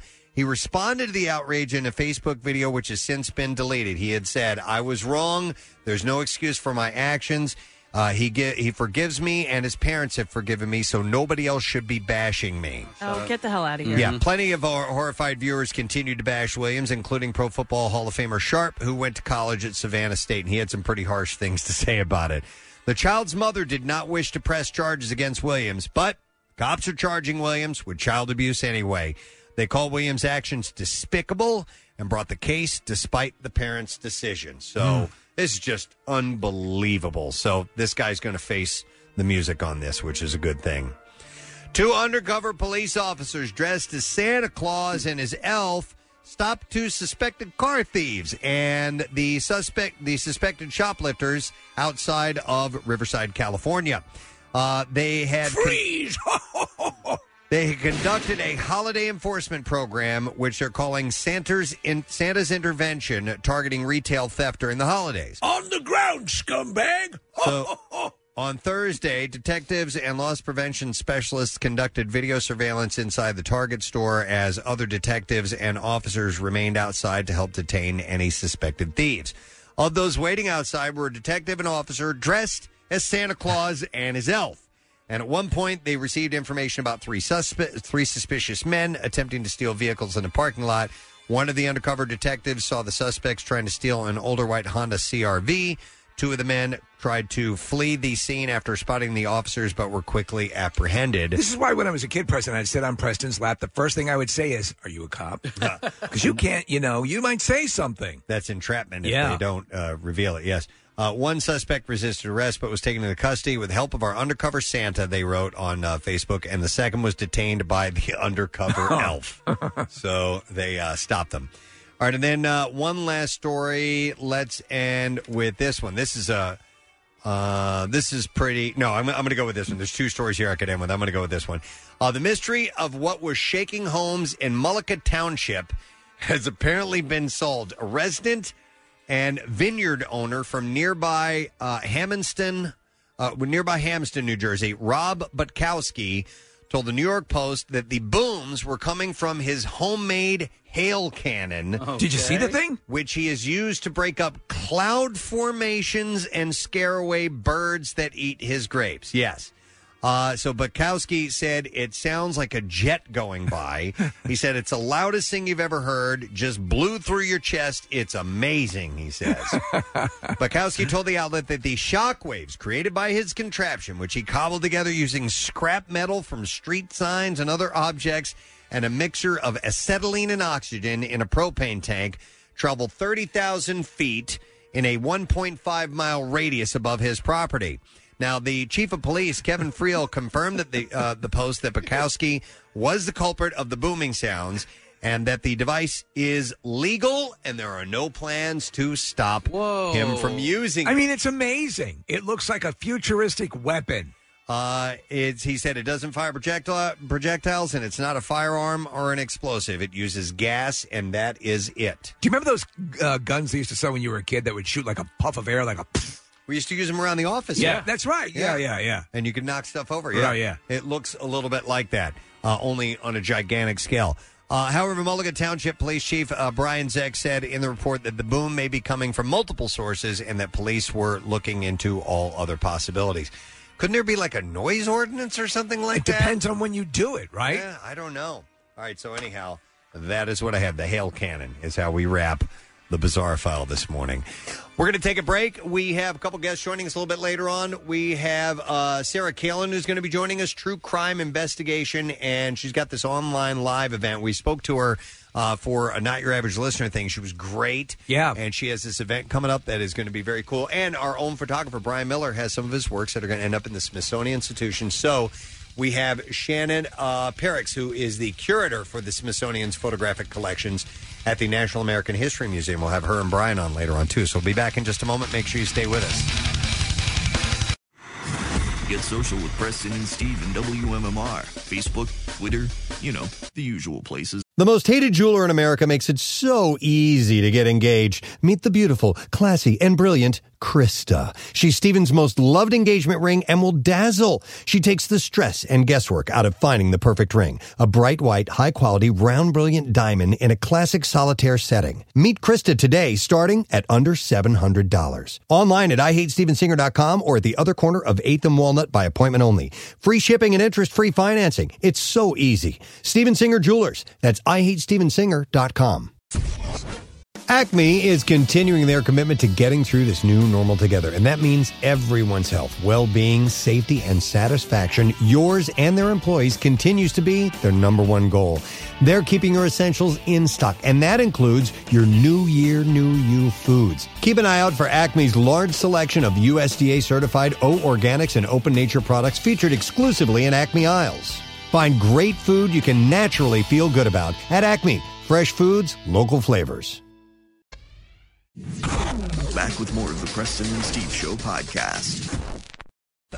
You guys wanted to mention a holiday activity that you partook upon this weekend. Am I correct, Kathy? Yes. And Steve? Yeah, so it was on my list. We had booked tickets a few weeks ago, and Steve actually booked tickets as well, but it was the Colebrookdale Railroad. Steve went on Saturday. I went on Sunday. But it was great. Didn't you think it was great? It was. I did the Polar Express. And I told the guy that runs the whole railroad, I was talking to him, and we've done all of them. At this point, my family and I have gone and done pretty much all of the train rides, the Polar Express, the holiday train rides that you can do, and travel to within, a decent distance from here, from the Philadelphia area. And his is definitely one of the best ones. The train is clean and very beautifully decorated. They had an outside cart where you went outside to go see Santa. So it wasn't inside. It was out in the open air, and it was awesomely decorated. The food was the best hot chocolate I've ever had in my life. So I was in the parlor car up front, which is Preston is like something right out of the Murder on the Orient Express. Awesome, but done. I mean, they've reclaimed these things, and they've went to they have specific glass artists recreate the fixtures and so on and so forth. So that's like really straight out of an Agatha Christie story. And then each car has its own sort of atmosphere, but decorated with old style stoves and Christmas trees. And it's just it's great. They keep adding cars. They lovingly restored. Everyone volunteers. There's about 13 and a half miles of track, right? So it took about an hour and a half. I think was hour and a half, hour and 40. It was a pretty decent. It's a good long ride. You're traveling through beautiful area. It's Boyertown. And some of it, you do pass by some neighbor or some houses, and they come out and wave. They were coming out waving, and it was cute. And you stop at one point so Santa can get on, but it's really well done. But it goes throughout the year. And the guy who owns it, we were talking to Nathan, who was the guest relations guy, and he was. A lot of people were giving us information. Everyone knows a lot about it. They take a lot of pride in the parlor car. They were playing. A woman was playing piano. She was great. Singing Christmas songs. Santa was great. So the whole presentation. If you're looking for something to make, I think year round they're doing stuff. So watching the leaves change, whatever, that would be great. They do stuff for Halloween all around. You can, rent the train. But the guy always wanted to own a train. And he loves that style of transportation. And, a lot of these things would just be sold for junk. So they restore them. They look fantastic. And they're actually adding on more track as they go along. And it's something, obviously, that Boyertown and the, he travels to Phoenixville, right? Collegeville. No, what was the town it went to? Well, keep talking. I'll figure it out. But long story short, the whole idea is a labor of love, and it's something that you say, would I enjoy that? You would, and my wife and I just loved every bit of it. Is it just like one kind of straight track? You go there, and then you come back. There's no loop involved. No. Right. Yeah, but I still love that. We did that with something similar, not that rail line, but. For my son's birthday years and years ago. It sort of works out well, Casey, because you get to see it from both sides, and you're passing by creeks. And we went at 4:00, so we went in the daytime, and when we came back, it was nighttime, so we saw some of the lights that the houses had set up, and that open air cart was all lit up. It was great. When you're coming back, did you just go backwards? They just basically same way. Okay, cool. And it again, the greatest hot chocolate I've ever had in my life. What makes it so good? Oh my. There was like a specialty hot chocolate. There were like it's from a place in Boyertown. There were like a few different options, and I don't know, but it looked absolutely delicious. Yeah, it looked delicious. You didn't have any of it? No, the kids had it. I didn't have any. I gotcha. Go back to Pottstown, Kath, is where it ends up. Okay. Oh, in Pottstown. Okay, cool. Nice. Excellent. Yeah, and you know what? So they also serve alcohol on their train. Like a lot of them, there's different levels when you do these Polar Express train rides. This was like the highest level. Like I said, the menu, there were great treats on there. The hot chocolate was like very specialized and looked delicious. And then you can order drinks, and it didn't matter. Some of the train rides, you have to be in like a first class ticket in order to order drinks, but this one, it didn't matter where you sat. There was a waitress, a server in every car. So they're pretty booked up, obviously, and they say they got a lot of response from Kath being on Kathy's list. But you may want to check it out and see if there may be some seats available. If not this year, make it part of your tradition. I think you'll enjoy it. I'd like to expand on the hot chocolate thing for a minute, if you don't mind. Okay. It's a little file that I have here that is full of recipes and whatnot. That is correct. Was hanging around the corner just waiting for us to talk about hot chocolate. He just sashayed in here. So people are now dreaming up hot chocolate charcuterie boards. Oh. Charcuterie could be one of the words of the year. It's become very popular this year. Yes. They include, of course, hot chocolate mix in either single-serving packets or in a large mason jar. The other stuff on the boards is, things that can go in there.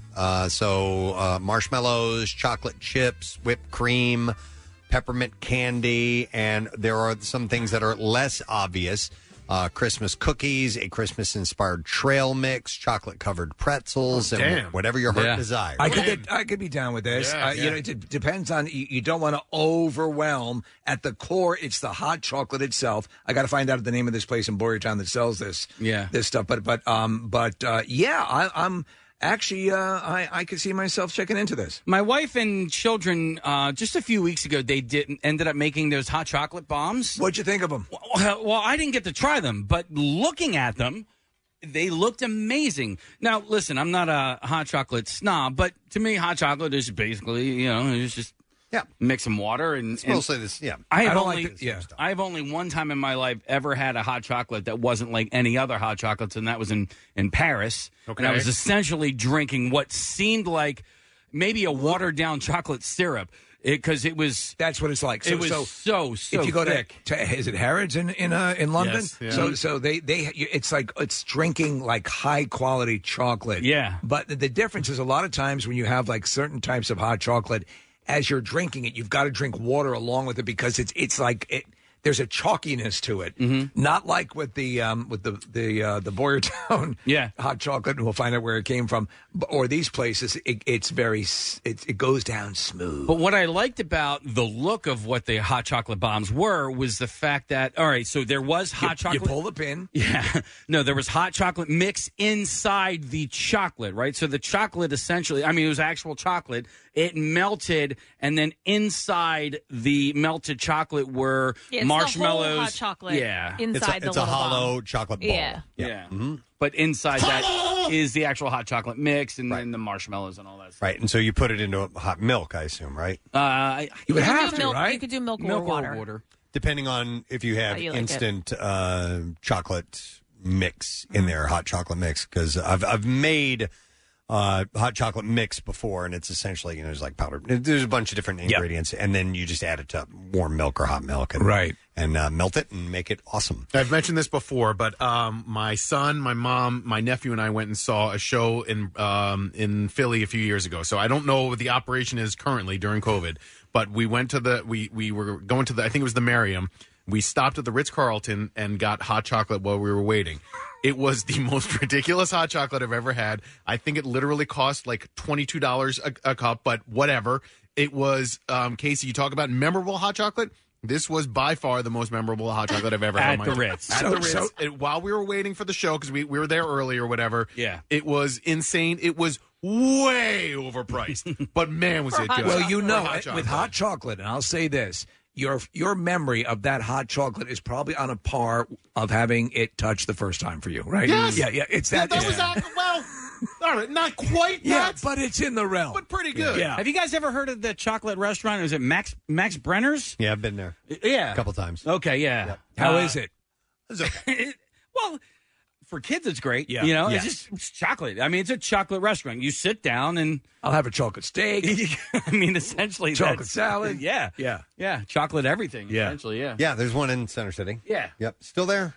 Well, it was not right now. It might be closed now.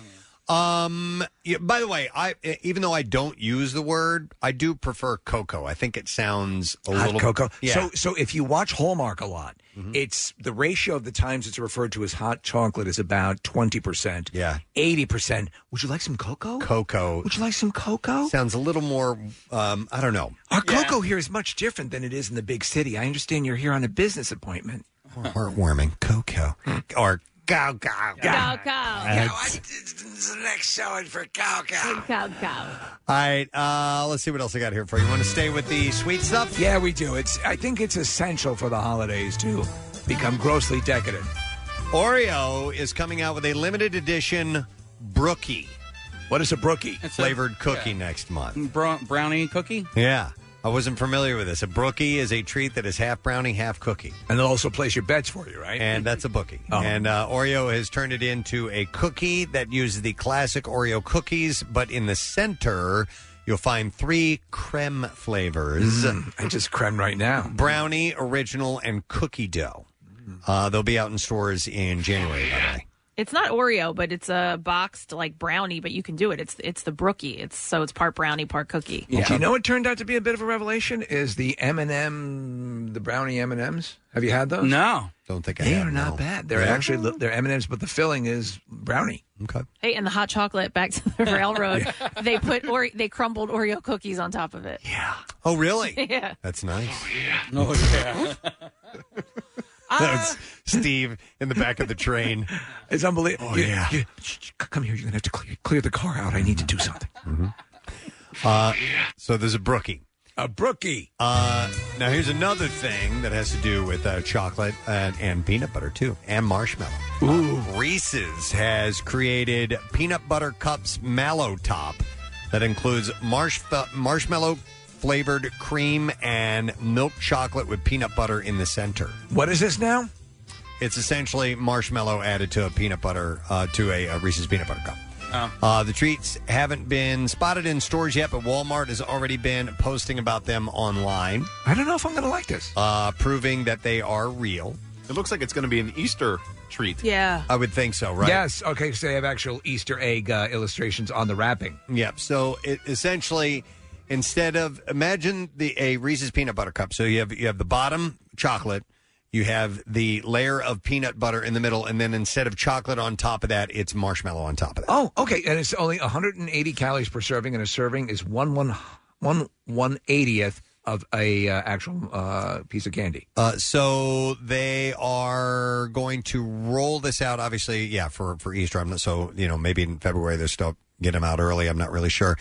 And they might be available. Yeah, it says spring of 2021 ahead of Easter. So keep an eye out for that. I'm not sure what they're going to call it. Reese's does do a pretty good job at reinventing their same candy for every holiday. They do. They got Christmas, they got Halloween, they got Easter, they have Valentine's Day.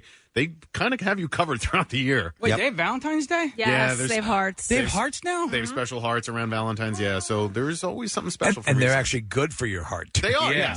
yes. Heart healthy. Heart healthy Well, candy. peanut butter's protein. Yeah. All the food groups are there. Uh-huh. All right, we're going to work our way away from the sweet stuff and more into the savory stuff. Sorry, Nick. How about this? I'm going to mention this. You may remember that Planters killed off their Mr. Peanut. Yes. And we almost killed off Mr. Peanut. We almost killed him. The Cardboard Classic. But in the Super Bowl in 2019, they had that ad where Mr. Peanut was gone and everything. So the mascot was first brought back as a baby, then as a 21-year-old Peanut Jr., and now the brand says the character is turning 50. Planters says that was fast. The 50-year-old is named Bartholomew Richard Fitzgerald Smythe.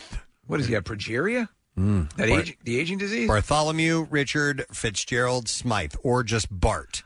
And he's slinging Planters' new holiday merchandise line, which features ugly Christmas sweaters, ornaments, and other branded gifts. Now, I saw an advertisement. Well, this is it. We're looking at it, where he is walking along with a snowman. And, okay, so this is obviously the commercial. I didn't realize this was it. So this is the hipper Mr. Peanut. Yep, and they're rolling out merch. Okay. So that's kind of what this ad is about. Like vagina scented candles, right? No, like ugly Christmas. Oh, I'm sorry. Yeah, that's a goop. I'm sorry. Here's another snacky thing, but is more sweet, or not sweet, more savory than sweet, or salty, I should say. Frito-Lay. I like this. Giving you the chance to make a custom snack box. The chip maker announced on Thursday that it's now selling customizable snack variety packs on its web store at snacks.com. Shoppers can choose whatever mix of the 20 bags of snacks they want, and the selection includes 6 flavors of Lay's, 8 kinds of Cheetos, 8 varieties of Doritos, 4 flavors of Ruffles, 2 types of Fritos, plus popcorn, Funyuns, and more. So do they combine it into one bag, or are these just separate bags? No, in a separate box? bags. You know, like when you buy a variety pack. Yes. So, and here's the deal. Whenever we buy, since we have kids, you know, Rochelle will go and buy, it comes in like a bag type of thing. Right, It's right. like a Yeah. plastic Yeah, we bag, do that. and you get like 40 different, you know, not different, but 40 bags. And there's always one or two that are like the bottom of the barrel. We're not going to eat those. Right. Snacks, and it's kind of a waste, but it's cheaper to buy the bulk amount, Right. and have these little convenient sized bags. What usually ends up Prawn. Funyuns I don't care for. And listen, there's different varieties. There's not only Lay's. There's other companies that make these things as well. Frito-Lay does it too. Pud. So you know what? Or wait, Frito-Lay does Lay's. Lay's. I'm sorry about that. But anyway, there are other companies. So yeah, like Funyuns, I wouldn't go near. Ours are Funyuns was always sort of to me. Funyuns were always mentioned when people were talking about if they got drunk. Funyuns were a good go-to because they're so salty, right? Yeah. The Cheetos are always left over in our house. What? Like every bag of Cheetos. Bring those over because we should swap. All right. Really? Well, here's the thing. Trade them in for Hers cheese balls. There you go. My girlfriend is addicted to the Flamin' Hot Cheetos and is curious as to whether or not you can just buy the dust that is associated with the Flamin' Hot Cheetos. I like them. You mean to do lines? No, just to like put on anything, like kind of like a hot sauce. Oh, I see. Like a you crumble. put it on top of like mac and cheese. Exactly. Like Yeah. that, And I think that they're fine. But Kathy, I think the swap idea is a good one because they don't stay in our house very long. So Chuck D'Amico always makes sure that the Cheetos are eaten in my household. Okay. He's responsible for that? He's a Cheetos guy. He actually breaks in. Yeah. I don't mind Chuck is Cheetos. standing in your kitchen. My son will actually eat the Funyuns, but I don't like Cool Ranch Doritos, so I'm surprised. Yeah, I'm a regular. Wow. Yeah, my Dorito flavors of choice are the regular nacho, but more so spicy nacho. I like the spicier one. Do you like Sun Chips? Yeah, they're okay. Yeah, I like them. Yeah. I think I tend to be more pedestrian in my, straight up regular chips, popcorn, pretzels. I don't get too flamboyant. I'm not your RuPaul kind of snack eater. So when it comes to pretzels, I go for the extra dark ones. Those I believe Snyder's makes they're basically burnt. And I love that flavor. Are they marketed as such, as extra dark? Marketed as extra dark. Okay. Yeah. I don't think I've had those. Or if I did, I wasn't aware of it. Yeah, extra dark pretzels with supremely spicy hummus. Yes. Supremely spicy hummus? Yeah. And this is part of the extra dark? You had a little grin on your face when you said because that was I could hear it. Supremely spicy hummus. Supremely spicy hummus. Preston, wake up. It's time for supremely spicy hummus. You almost had the Casey Facey when you said that. Well, I was trying to think of the brand name of hummus, and so that's where the smile really came from. Extra dark. I've seen these. So are these I think more it's like Sabra? Are these more like beer, like real old style beer pretzels? No, I don't know. Yeah, they look kind of thicker Yes. than the standard. But they're not snacky those pretzels. veinier. Yeah, they're not the sourdough kinds, but they are. They are. Oh, and I said Snyder, but they're Utz. I lied. I'm a liar. Okay, you are Filthy a liar. Yeah, and negate everything that he said. All right, so no, I think that's interesting because then you can maybe get rid of the options that you normally wouldn't dive into. The stinkers. Yeah. By the way, pretzel chips have snuck their way back into my household again. They're good. I love those things. Okay, so here's my Okay. and we love them. Yeah. We love them. We buy them by the bushel because Right. of the families. Here's the problem: when you get about 80% done with them, I know where you're going with this. they turn into just crumbles. Yes, they do. So I've I have a been solution. thinking about a recipe for those. Oh, I got one. Oh, well, do tell. It's not really a recipe. Oh. You pour the Use a bag spoon? Into milk? Into your mouth? No. Yes. Here's my recipe. Here's a recipe. Here's your recipe. Grab Pour a it into spoon. your mouth. Yeah. No. Get a new bag, right? I read your tweet about the cereal this weekend. Oh, it's not that. Okay, all right. But well, that's a different story All right, for a different all right, time. No, get the new bag of pretzel chips. That's your base layer for nachos. Then you take the disintegrated bag, pour that on top of the nacho ingredients, put that in the microwave for 2.5 minutes. You're golden. That's not bad. Golden. That's was not the bad. word. What are you? I was- Golden. I know every now and then one of us stumbles on a word, and it's hilarious. I was thinking about maybe grinding them up a little bit more and then using them as like, you know how you use breadcrumbs for, like coating chicken breast or something like that. Yeah, you can and do that cook too. them. Yeah, I you wonder, could wonder if definitely that do that. might be a way to do that. Now, they have a whole section of their website for recipes, but I'm not exactly sure. If it's for the crumbs. Right. You crumb Some- bum. Yeah, crumb bum. Rizzo I'll would tell have you come what up I'll with do. I'll something. take your Doritos, I'll crunch them up and make a new recipe out of them. I'll take all of yours behind your house.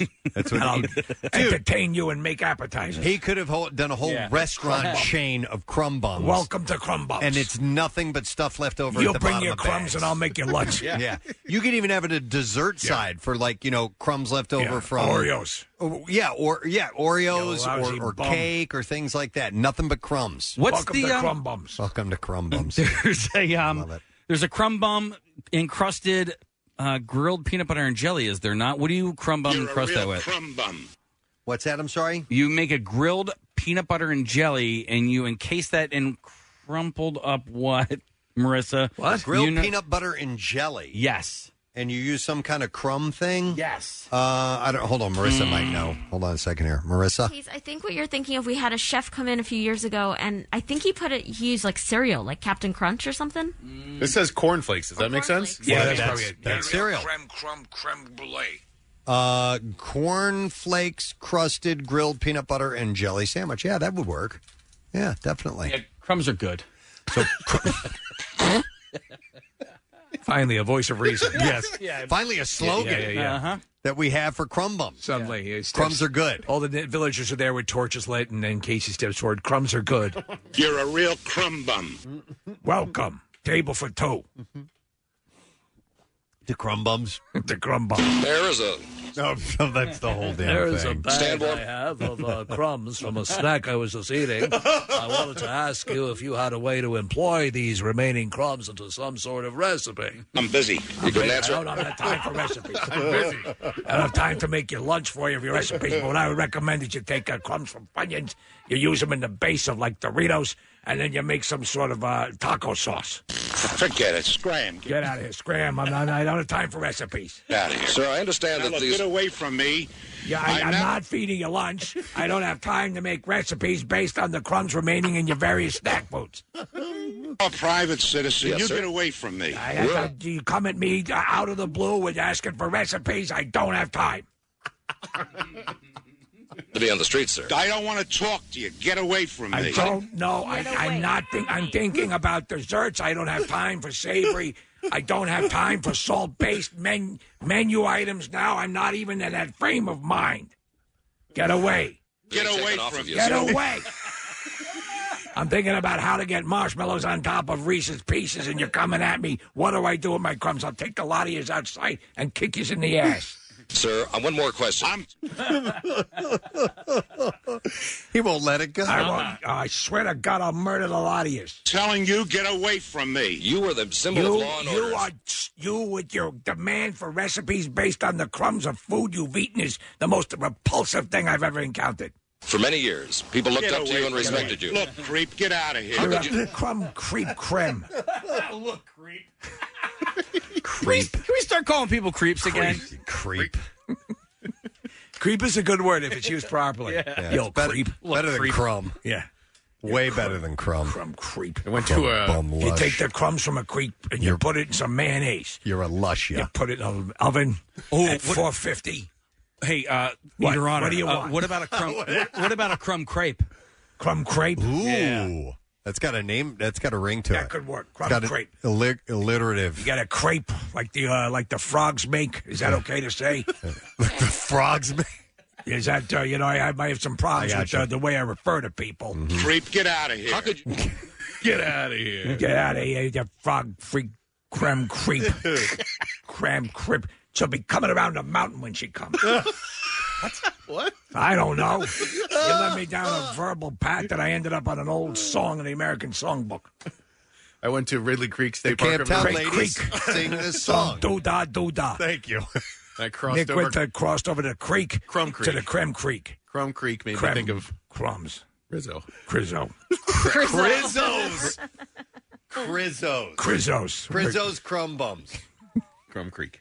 What about Rizzo's Quizzos? How about Rizzo from Greece? Yeah, I like it. I got a bun in the oven. Kaniki, I got to talk to you. There are worse things I could do. We're a member of the Tell media. me more. Tell me more. Answer to our question. Creep. Like, does he have a car? Okay. I don't like Rizzo Quizzo. Well, you could do that. You could do that one night. It's not food related. Who But yes. brokered the Louisiana Purchase? Rizzo does it. Ask the Quizzo questions for the night. Who fought in the Boxer Rebellion? Table 7? Wow. I'm actually writing that down. Rizzo Quizzo. We could do that on the air. Crumb. Crumb. An entire category of crumbs? Crumb cake. Oh, man. Who played Harry Crumb? Yeah. There's one. Oh, Famous John Candy. John Candy. Yeah, table 6. Any other crumb questions? Creeps in history, right? Creeps in history. Crumb creeps. Yeah. Bums. Crumbs and bums. And the lot That is. sounds like a Jeopardy category. Yeah, Crumbs and bums. Crumbs and bums, And yeah. potent crumbs. Yeah. Crumb rum raisin. I don't know what that means, but I like it. Have Rizzo take over for Alex Trebek. Yeah, crumb brulee. Somebody. I understand you do macrame.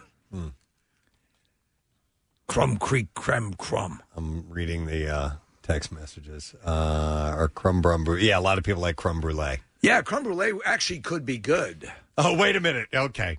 Hang on. Okay. Since you mentioned Greece.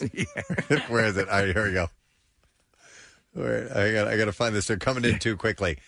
Creepifying. As you can imagine. Oh, I hit the wrong button. Creepifying. Crumbifying. Rizzifying. It's a crumb bum, baby. Okay. You sounded like Bill Weston when you said that. What? Okay. Okay. Time to wrap up the meeting. Okay. What is this, Marissa? Crumb. Here's an update. The Ritz-Carlton is serving hot chocolate. Did I get you at the Ritz-Carlton? Yes, you did. Yes, that was the one I mentioned. You got a bone in your crumb. Hot chocolate at Ecamaro's outdoor dining area. Okay. Tuesday through Friday, 4 to 10 p.m., and Saturday, 1 to 10 p.m. And Ecamaro is the restaurant inside the hotel, but I guess they're going to be doing it outside. Hot chocolate has that unique property of making you just feel better, especially if there's a little bit of chill in the air, and I like it. It is a wonderful thing. It's like a little dessert, Nick. It is. Yeah. This one was a big dessert.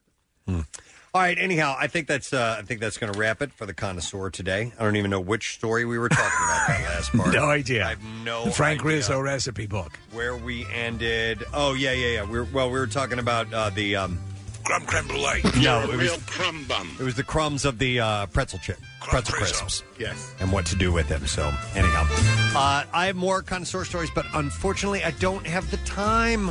We have people to get to. We do. So we're going to take a break. We'll come back in just a moment. A couple of guests are going to be joining us here shortly. Make sure you stay put because we will be right back. What's new? Glad you asked. Corey Taylor.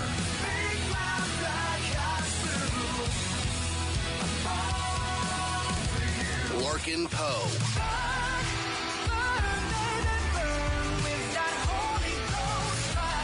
Chris Stapleton. New music, more of everything that rocks. On 93.3 WMMR. So we have two guests that we're going to welcome at the same time on the show, and obviously they can't be here in the studio because we're not having guests in the studio right now. The hell with them. But we're excited. One we know, one we're meeting for the first time, and I'm going to introduce... I don't know who to introduce first. I guess our friend. He's been the official photographer of WMMR and the Preston and Steve Show for several years. Course Photography is his company. And we welcome our friend, Mr. Brian Miller, to the show. Good morning, Brian. How you doing, man? Good, man. How are you? Wonderful. And the reason that we have Brian on is the reason that we have our next guest on. And she is the curator for the Smithsonian's photographic collections at the National American History Museum. That's a mouthful of a title sure right is. there. But she is on to talk about this really cool feature that's going on, and it involves Brian's work at the Smithsonian. That's awesome. It's really cool. So we want to welcome Shannon Parrish to the show. Yes. Hello, Thanks Shannon. so much. How are you today? Super. What Excellent. A way to start on Monday. Yeah, I hear you. So listen, tell us, number one, about this collection, and then how our friend Brian got on board, and then we're going to ask Brian about the photos. Yeah, sure. So it's actually two separate projects. I happen to be the common denominator, so that works out well for Brian. The first part is that over the summer, I collected about 500 digital photographs from 11 photographers and one school group related to COVID-19 and what that experience felt like at the very beginning. And then we did this website called Stories of 2020, and we know that we want to feature a collection of stories about nurses, and I used Brian's photograph to jumpstart that and highlight that collection. Wow. And then, nurses. Brian, how did your work get to Shannon? Had you heard about this and sent the photos to her, or how did that work out? Yeah, so somebody that you know, my friend Mike, had sent me a link saying, hey, the Smithsonian's looking for early COVID work, and, they kind of put out an open call, and I kind of looked at it the same way that I did, playing the lottery. I'm like, all right, well, if you don't send anything in, you have no chance of it happening, and I sent stuff in, and then 3 months later, I heard back that the work that I had done was chosen. So it's something. Who was the subject of the photos? Is it one person or a group of people? It was initially of my friend Lauren, who is, pardon me, an ER nurse in Pottstown, and she had wanted to document this time in her life. Not so much for her, but for her daughter. There's a strong history in her family of them documenting different times, grandparents during World War I. There was shots of, family from World War II and so on and so forth. So she wanted to add to that. I sent that in, but then they started kind of expanding on that a little bit. So I had done just some photojournalism in the early part of the pandemic. So I got shots of Root Down Brewing, which I know you've been to, on St. Patrick's Evening, when it was just empty because they were only doing takeout. Signs around Phoenixville, where our studio has been, about shutdowns. The Colonial Theater was one of the first ones that started doing kind of like those kitschy little messages on their marquee, and it just kind of went from there. Okay, and then Shannon, when you were going through all the photographs and the photographers and so on, what about Brian's work spoke to you and made you realize this should be in the Smithsonian? Yeah, so I'm always you know how much photography there is out in the world, and there's a lot of it. And there's a lot of good photography. So I always have to have 3 criteria to bring work into the National Museum of American History. It has to be a photo story, it has to be an individual story, and has to be a national story. Some way in, not always an even, sort of balance there. And this work did that because, of course, Brian is a professional photographer. His photographs are beautiful. They're very interesting, well crafted. But the story itself about this nurse who wanted to be photographed, it resonated with me. I worked on a project about the 150th anniversary of the Civil War, and I was interested in home front photography. And many, many photographs were made of soldiers going off to war because they didn't know if they'd come back. And that story resonated with me. Like, what is the utility of photography and why do we make images? And it's not just about the nurse, but it's this whole trajectory and the rationale for the value of making this picture at this particular time. Right. And also solidifying and capturing a moment in time. It's funny because if you stop and think about the beginning of this, it seems like it was 100 years ago already. It's one of those things. So there will be a time. I think a lot of people, I think once we clear a lot more of this, the more and more people say, to reflect, to look back upon it. But right now there is something to be said for, in a way, to be slightly encouraged by where we started and where we are now. Oh, yeah, I think so. I mean, you look at, I don't know, there's still a lot that's the same. We're still in a holding pattern. Cities are still empty. But there's a kind of, that early work, you see a lot of anxiety. Yeah. And it looks so much less coordinated and confused. So there is something about collecting that early work that represents the emotion and anxiety and worry and sort of, slapdash signs on doorways and things like that. All right, so Shannon, where will people be seeing the photographs from not only Brian but the other photographers that were chosen for this particular project? So we are working on, you can see Lauren if you go to americanhistory.si.edu/stories-of-2020. And in the middle of that page, you're going to see a purple button, and that purple button says Share Your 2020 Story. So we welcome all stories from all listeners from all walks of life. We're really interested in capturing what your life is like and what big moment you had during 2020. It can be a happy story, a sad story. I've sat at my kitchen table weeping at some of these stories I've read because I'm also the project or the content manager, so I see everything that goes up. So we encourage everybody to leave your story there. But if you scroll down underneath that button, you'll see Lauren featured there. And we love that photograph because it's dark around the edges, and so it's like she's emerging out of the light. So it's a poetic image. The rest of the images we'll be working to get out to various media outlets, and this is probably the first time I'm talking about it on air, so that's very cool to be talking about it. We're still working on getting all of them visible, but you'll be able to see them at the Smithsonian portal, collections.si.edu. We'll have them out in the media. And I have a special collection that I work on at the Learning Lab. So it's the Photographic History Collection. If you go to Learning Lab and you do hashtag NMAHPHC, which is a ridiculous hashtag, but it's National Museum of American History Photographic History Collection because, as you said, it's a mouthful. It is. Yeah. Then Brian's work will be specifically featured there when we get it fully processed. That's fantastic. I was wondering also, just on another note, Shannon, is the Smithsonian, are they going to proceed with charges against Captain America for stealing his uniform? Or what's he needed? Have you guys arranged? He did America's need it, but hero. I wanted to ask Brian because he's helped me and my daughter and my wife in photography a little bit in getting better at that skill. And awesome. Brian's whole idea. What's rule number one, Brian, when it comes to photography that you tell everybody?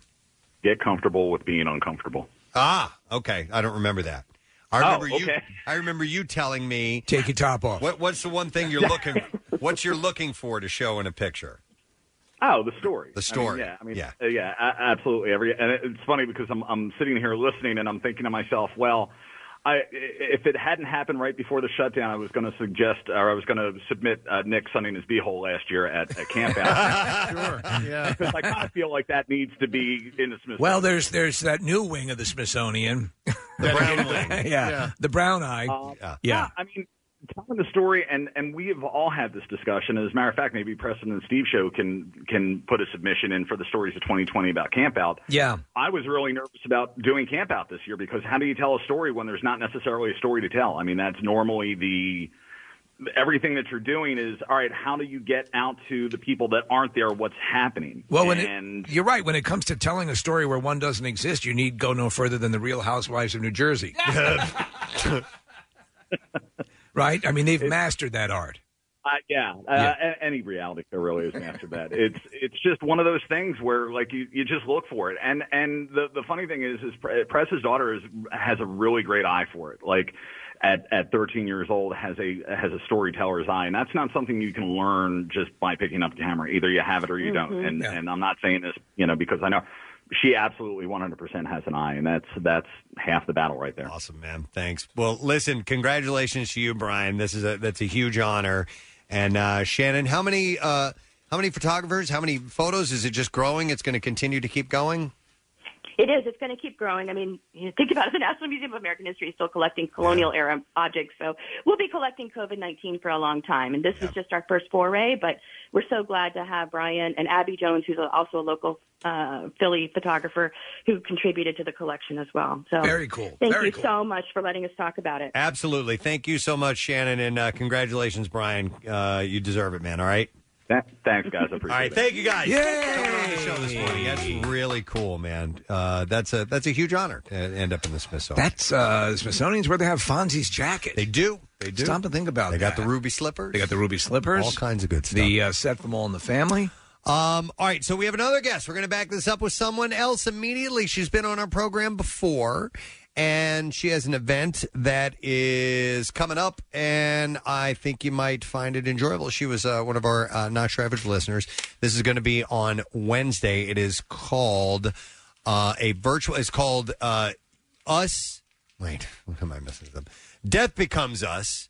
Holidays Edition, a virtual holiday-themed true crime variety show. You know, the old idea is keep the title simple. It's another mouthful, but we're happy to have her on. It's Sarah Kalin who is on with us. Hello, Sarah. Hi. How are you guys doing? We're doing wonderful. Now, Sarah had stopped by and told us all kinds of stories about true crime in the Philadelphia area. And we had a blast just talking about a handful of cases. Yeah. So her knowledge is vast, is very vast when it comes to this. So we know you're, obviously a great source. But what in the world is a virtual holiday-themed true crime variety show? Well, I mean, think Donnie and Marie, but with a flair for true crime and some murder and some cocktails. So more like Donnie and Marie and Gary Heidnick. Exactly. Except, we're going holiday theme. So it's being presented by Devil's Den, which is, I'm sure a lot of the Philadelphia area listeners are familiar with. It's sort of a fixture in South Philly, just a fantastic pub. And it's a spot that I've done a number of true crime events at in the past. And I've also done some work with the Death Becomes Us Festival, which is the only true crime festival in the world. And in a typical year, Jen Tisdale, who created and curates the Death Becomes Us Festival, would have weekend-long events in New York City, in Washington, D.C., in Los Angeles. And then, of course, COVID put the brakes on just about everything. So a few weeks ago, Jen and I were chatting about some of the problems that a lot of the restaurants are facing, especially going back into this, what promises to be a pretty terrible winter. And Death Becomes Us Devil's Den was no exception to that, but they're going to be hibernating for the winter. It broke my heart. I know the owner, Aaron, really well. And so we started talking about, what if we put on a little Christmas true crime streaming event to kind of help raise some money to support the Devil's Den. And then it kind of burgeoned into this thing where we had a number of true crime figures really eager to be involved, to help raise some money. We also found a fantastic nonprofit partner in the Eastern Pennsylvania Trans Equity Project. I'm sure a lot of people can understand the holidays are a particularly difficult time for trans teens and young adults who need some extra support. Mm-hmm. And so it just kind of blew up into this thing, and we're going to have music and we're going to have cocktail demos. Meredith Matolik from William Grant & Sons, who, the makers of Tullamore Dew and Hendrix. Meredith is going to be on hand to whip up some sort of true crime themed cocktails for us. And while she's doing that, we're going to have posted the ability for people to donate to the Philly virtual tip jar. So that's to support bar staff and wait staff in the region as well through this difficult time. So we're just looking to have some fun. Yeah. I'll be doing my particular brand of some holiday themed true crime stories. But we're, like I said, we're going to have comedy. We're going to have Amanda Knox is going to be joining us live to do some holiday stuff. We've got Henry Zabrowski from Last Podcast on the Left, who anybody who follows true crime is probably familiar with them. Tommy McNamara is going to do some holiday comedy songs. We've got a local jazz musician, Frank Makos, who is just fantastic. He's going to be the sax stylings of, like Sexy Grandma Got Run Over by a Reindeer and his own version of the Unsolved Mysteries theme song. So, it's just going to be a lot of fun. We're going to try and raise a few bucks. All right, so for people, good causes. Yeah, for people who are into the true crime realm, this is a way to go beyond just talking about stories and have a little bit of fun with it. I'm interested in how you're going to weave in these true crime stories. Are they mainly holiday related true crime that you're going to dive into? Yeah, so I'll be doing, I did a Christmas and holiday show last year, actually, at the Devil's Den. So you'd be surprised, there's no shortage of true crime stories of, really awful guys dressed up in Santa Claus suits before they commit heinous crimes. We've got a little bit of Hatfields and McCoys going on around the holidays. I have managed to find a Christmas-themed case that involves, I kid you not, a high-speed steamboat chase on the Ohio River at the turn of the century. So, yes, yeah. Yeah, Wow. yeah. We're gonna have some fun. Nice. All right, so this is coming up on Wednesday. There are tickets available via the Death Becomes Us Instagram, which is at Death Becomes Us Fest. So Wednesday at 8 p.m. Sarah, I have to bring this up. You're the perfect person to bring this up to, and I'm certain that you saw it over the weekend. That the fact that code breakers they've deciphered the Zodiac Killer cipher. They've figured that out. Did you see that? I did see that. It's really exciting. I mean, I don't know that it's going to be from there just a short skip to finding the identity. Yeah, they'll have to wait and find out if he had blatantly been revealing himself in that and felt so confident in his code or not. If not, then the mystery continues. Right, which leads a whole bunch of... But they are saying that they have some inroads. The first deciphering that they've done, the message is drink more Ovaltine. What? Which... a crummy commercial. Is a crummy commercial. No, I mean, this has been one of the sort of holy grail of this stuff. Do you have a good feeling about this, about a potential lead to the killer himself? Well, what I think is that accessing the language, like the way that the letter is written and the language of it, is going to be really key to investigators who have access to other writings of potential suspects, because there have been a few really viable suspects over the years. Mm-hmm. And I think that some of the investigators who I'm sure are still working on this in the Bay Area, as well, obviously, as some of these amateurs who, in this case, this was broken by amateurs. I think that there's a really good chance that some of the language tells in there are going to tip his hat maybe more than he necessarily intended. And so I do think that there's some real potential to have some progress out of this. And it's exciting. We all thought this was one of the ones that would really just never be answered. Yeah, it's one of the perennials. There was actually, I think it was it 2020 or on Friday they did the Gilgo Beach. This is on Long Island. Serial killer who killed. I get there's at least potentially 8 to 10 people whose they were killed and their bodies were left along this stretch of beach. A lot of them were sex workers. And they were talking to, I guess, one of the people who has spent a lot of time on the case. And they said, in the case of a serial killer, which makes it so confounding for people trying to find the identity, is that these are a lot of times these are just random meets. They're not. There's no connecting tissue between the killings. So, which makes them particularly more elusive to the authorities. Well, and that's not an accident. Yeah. That, and it's also not an accident. I mean, sometimes there is a psychological element of a particular type of misogyny that would lead a serial predator to choose sex workers. But the other side of that same coin is that they are so often regarded as disposable by society. Right. And that's something actually I do a lot of work on, when I'm not just sort of telling humorous steamboat stories. Because the importance of understanding that that these are humans and they are not disposable is going to help us start catching these guys a lot sooner. Right. And so they target these women and these types of victims specifically because they know it will be longer before anybody takes an interest, or there will be there will be less inclination to work the cases hard. Hey, as with all of this stuff, and you've obviously championed a lot of this.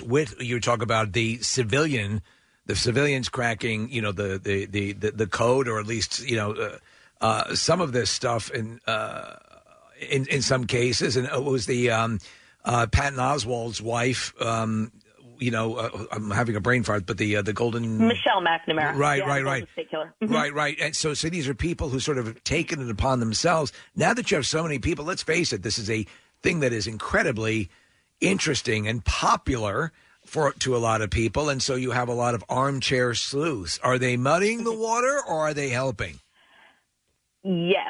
Yeah. For an answer. Yeah. I mean, I can say as somebody who generally moves in the professional realm as a retired sex crimes detective and now a homicide investigator and consultant. There are certainly an element of frustration, and there are times when somebody with perhaps not the best of intentions, when it's really more about them finding some glory, where that can be really problematic, both in the broader messaging that needs to happen, but also in specific cases themselves. But that being said, when you have responsible people, Michelle's book did a great job of highlighting, drawing some more attention to those cases. The bulk of the work was done by the Contra Costa County Sheriff's Office and the DA's office and a lot of investigators over the years. So the blending of those two things together was really powerful. So there is a lot of good that can come out of it. But yes, if people don't know what they're doing, maybe sometimes stepping back and enjoying the fruits of professional labor is the best is the best option. But even in that case, the woman who was responsible for the genealogical profiling that broke that case was not a law enforcement official. Barbara Ray Ventnor was was a genealogist, or I believe a retired scientist, I think. And she was approached by one of the detectives in that case to see if there was a way that maybe she could put her skills to work, and she did, and that's how that case was broken. And that has, just opened the floodgates to what we're seeing now, where people are using this, these genealogical profiles to help narrow down suspect pools. And so, that's an instance of somebody who was a civilian who radically changed the face of crime solving. So in the history of these things, and crime and murder and all of these foul crimes, what would you list, or what would you put at the top of the list of the sort of the absolute pinnacle of these stories in these cases? Would it be Jack the Ripper? It's funny. Like, I've been studying, my area of expertise specifically within homicide is serial predation, right? So it's serial killers and serial sexual offenders. And so to me, yes, I'm a hammer, everything's a nail. I tend to find particularly cold serial cases the most fascinating and the most compelling. But I think if you're somebody who has spent, a whole career working in gang crime or a whole career working, you know what I mean? Everybody kind of has a different flavor. But yeah, to me, of course, Jack the Ripper is a fascinating case. And in fact, one of the cases I was looking at discussing for the show, I haven't decided yet, is a guy who was acting a few years before Jack the Ripper in London and may actually be linked. Linked to Jack the Ripper. Right. This is also an unsolved case, and it's one that may have actually been an early case committed by the same guy who would go on to. Wouldn't it be awesome if his name was Jack the Tripper? Yeah. Three's Company. That'd be great. Yeah. Gosh, I'll tell you, you just leave poor John Ritter out of this. No, it is fascinating, and again, we just live in a time where this stuff fuels so much of prime time and so much, cable programming, and yet, you've carved out a really unique spot for yourself. But it's just something that we will always be fascinated with because it's a constant reminder of our imperfections and our foibles and what we can be driven to in the right or wrong circumstances. Speaking of entertainment that focuses on this, did you watch the series Mindhunter? Not only did I watch the series Mindhunter, the original book, which was published in the late 90s, when I went through my first police academy, a federal police academy. I was about a week into the academy. I was very bored and very broke and picked up the book Mindhunter, which it's a little different than the show, but it's what the show is based on. Mm-hmm. And I was probably about 3 chapters into it when I realized that this was the work I wanted to do. Wow. So yeah, the Mindhunter book absolutely changed my life. And I've now this year, one of the sort of shining lights of 2020 for me personally and professionally has been that I have begun collaborating with a woman named Dr. Ann Burgess, who is the actual real life Wendy Carr, the figure that Wendy Carr is based on. So wow. Yes, I did watch the show. I enjoyed it thoroughly. Good. Okay. I was curious. I know obviously they take some, creative license with that, but I was curious if it was, as close to, not exact, but close enough to where we might get a feel.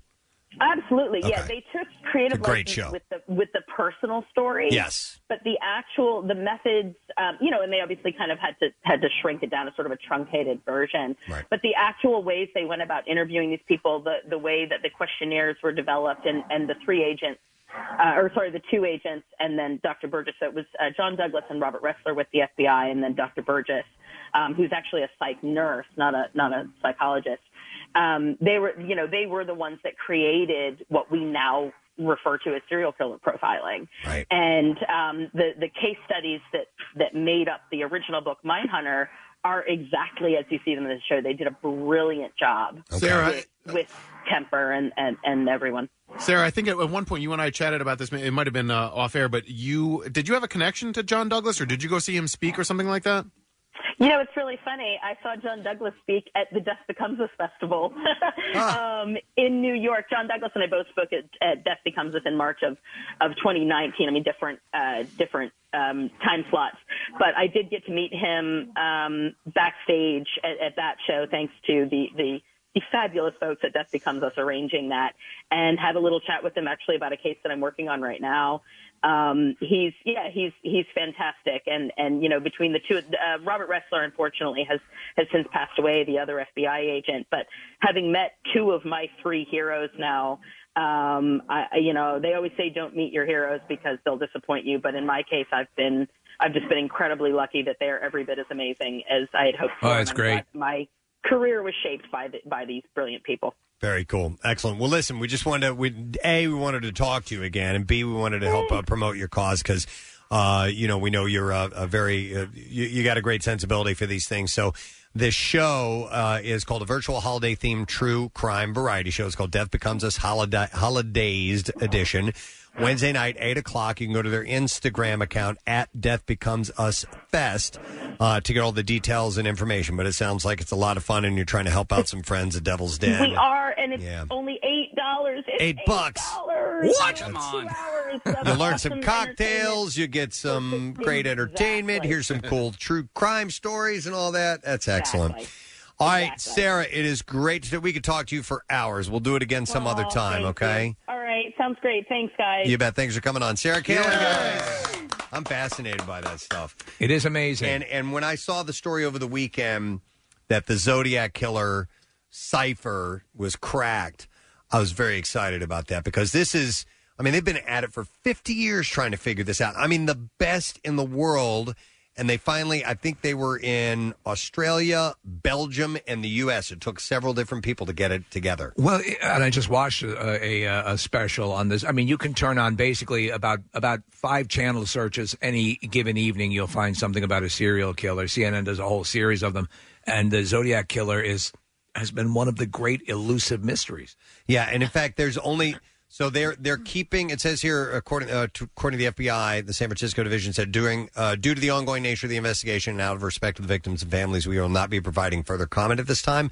But one of the code-breaking experts, David Oranchak, told the newspaper that they have some of the text. Yes. That they have deciphered. It says, I hope you are having lots of fun in trying to catch me. That wasn't me on the TV show, which brings up a point about me. I am not afraid of the gas chamber because it will send me to paradise all the sooner because I now have enough slaves to work for me. Mm-hmm. So that's just in part one of the translations. Yeah. This elaborate code for people aren't familiar. You know, he or we assume was enjoyed toying with investigators, and this was part of the fun that he was deriving. Yep, absolutely. Like the BTS killer. Yeah, that was his thing too. BTS. Yeah, BTK. BTS is the I agree with you. Sorry about that. And I sullied my favorite K-pop boy band. The BTK killer did the same thing. If anyone were to kill BTS, I don't know how it's... Yeah, I don't think... I'm sorry to even put that in your head, Steve. Yeah. A chill ran up my spine. So, yeah, he killed 5 people, the Zodiac Killer, but claimed to have killed 37 people. Mm-hmm. So there could be many more victims out there that they're not aware of. So maybe there's some information in these codes that they've cracked that'll come out to either identify them or maybe find out some more of the victims throughout the years. It's amazing stuff. Which is pretty wild. Yeah, I'm blown away by that. Oh, and one more mystery before we wrap. The treasure that was buried and found. By the author? Yeah, the guy. Yes. The guy has identified himself.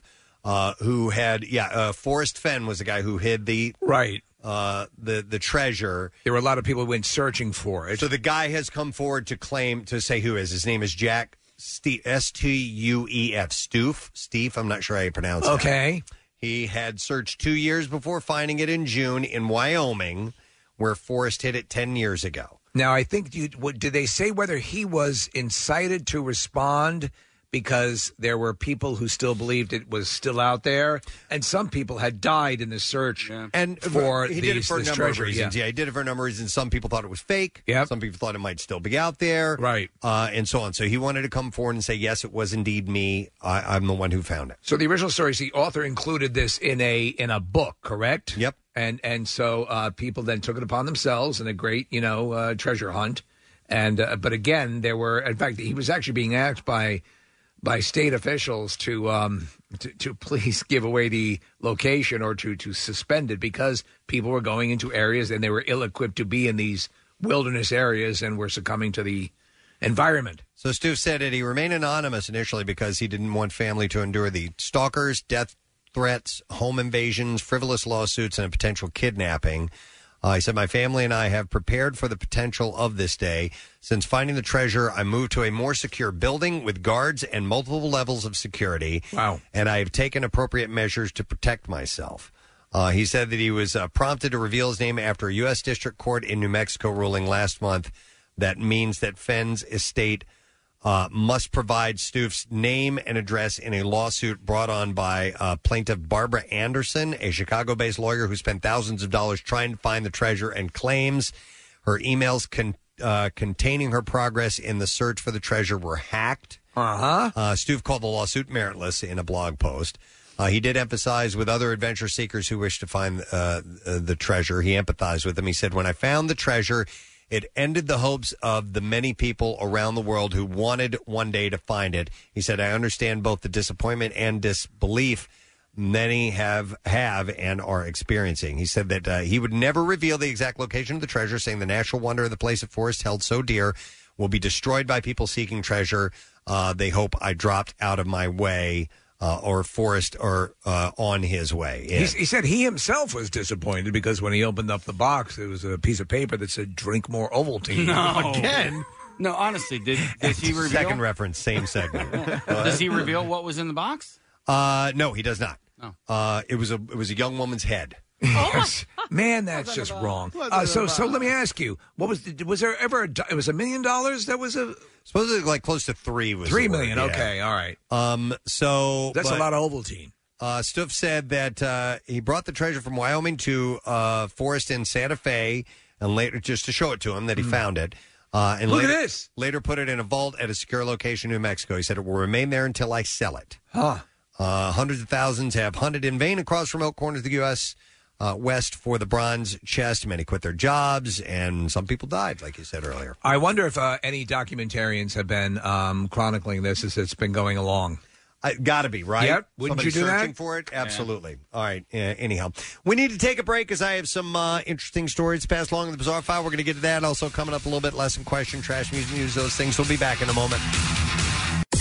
93.3 WMMR and Parks Casino and Sportsbook present Preston and Steve's Christmas Miracle, the Polly Annabelle edition, and the return of the horrendous holiday attire competition, the Miller Lite Ugly Sweater Contest. This year's event is, surprise, going virtual. It's basically a good old-fashioned white elephant party. So get ready to steal your way to happiness.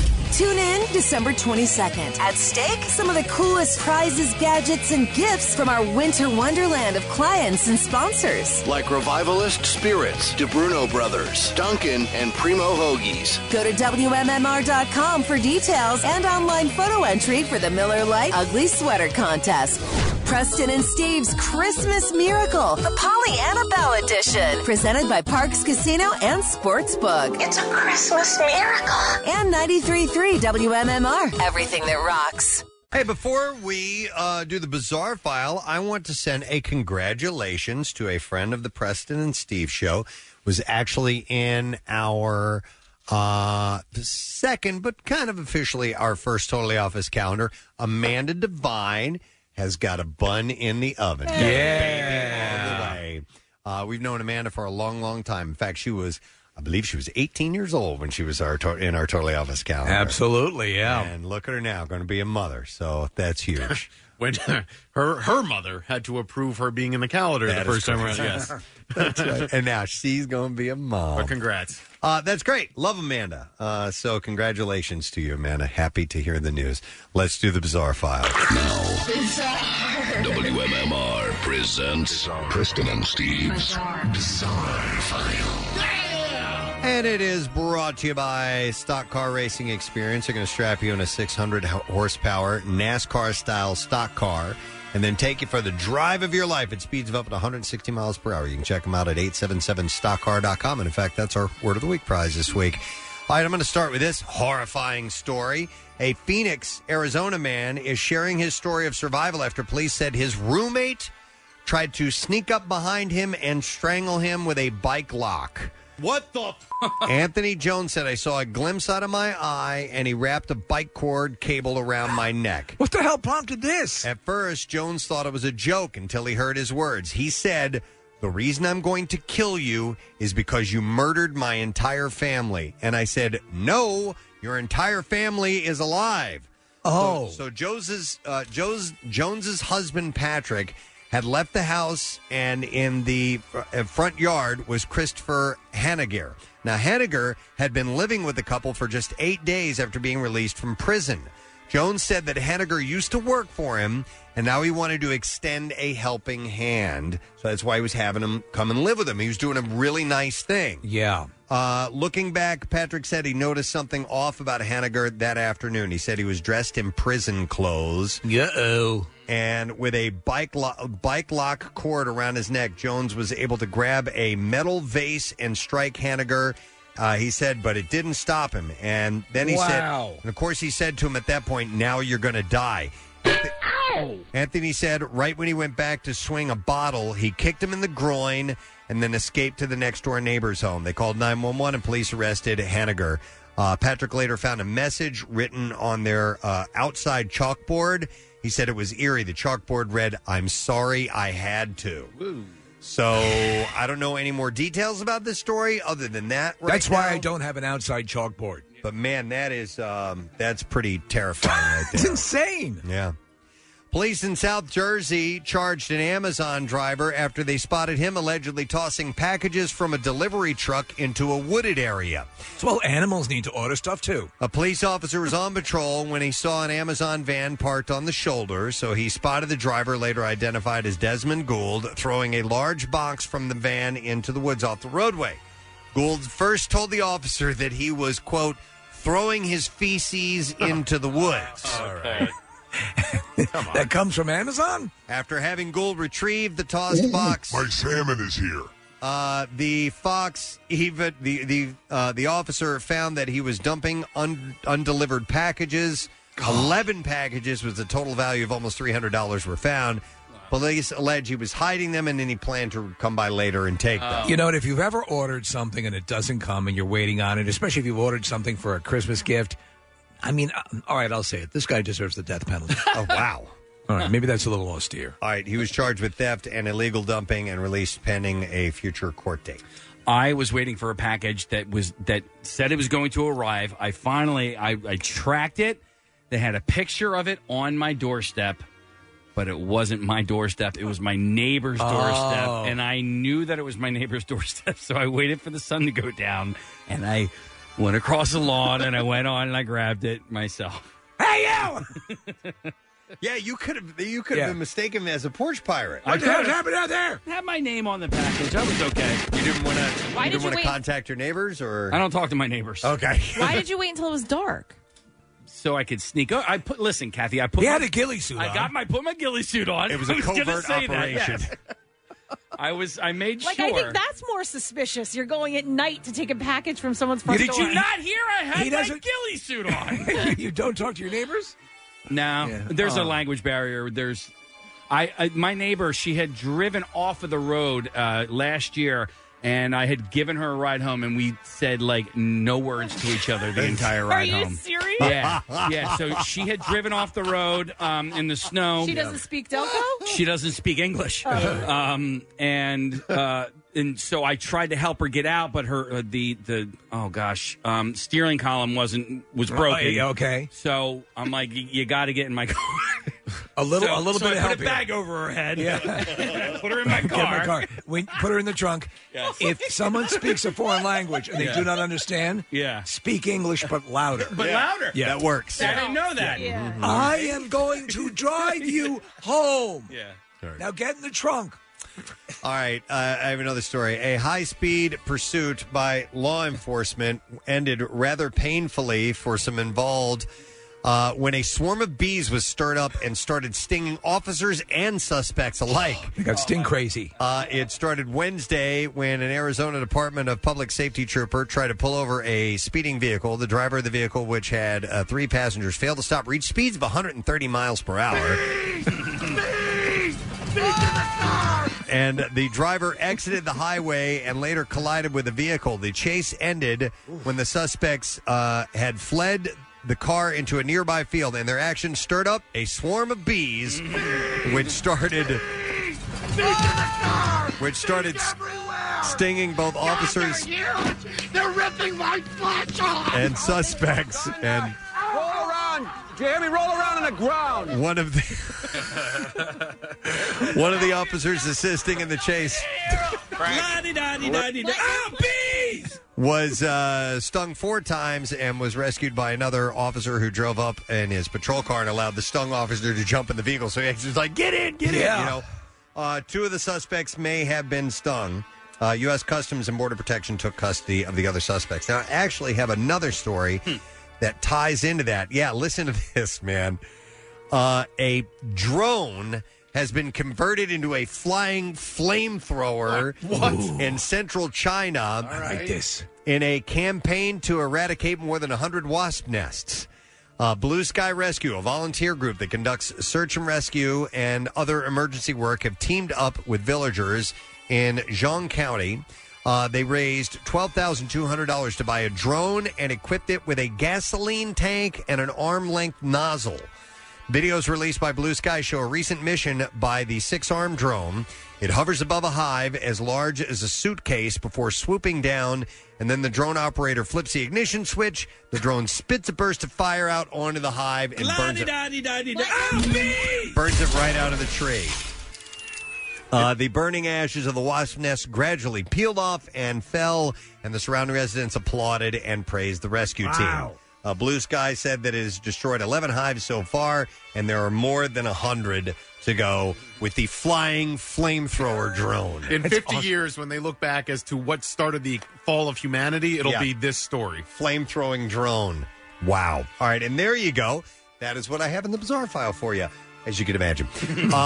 We're going to take a break. We're going to come back in a moment. We will test your knowledge and how closely you've been paying attention to the show today with a lesson question, trash and music news coming up as well, so make sure that you stay with us. Like what you hear?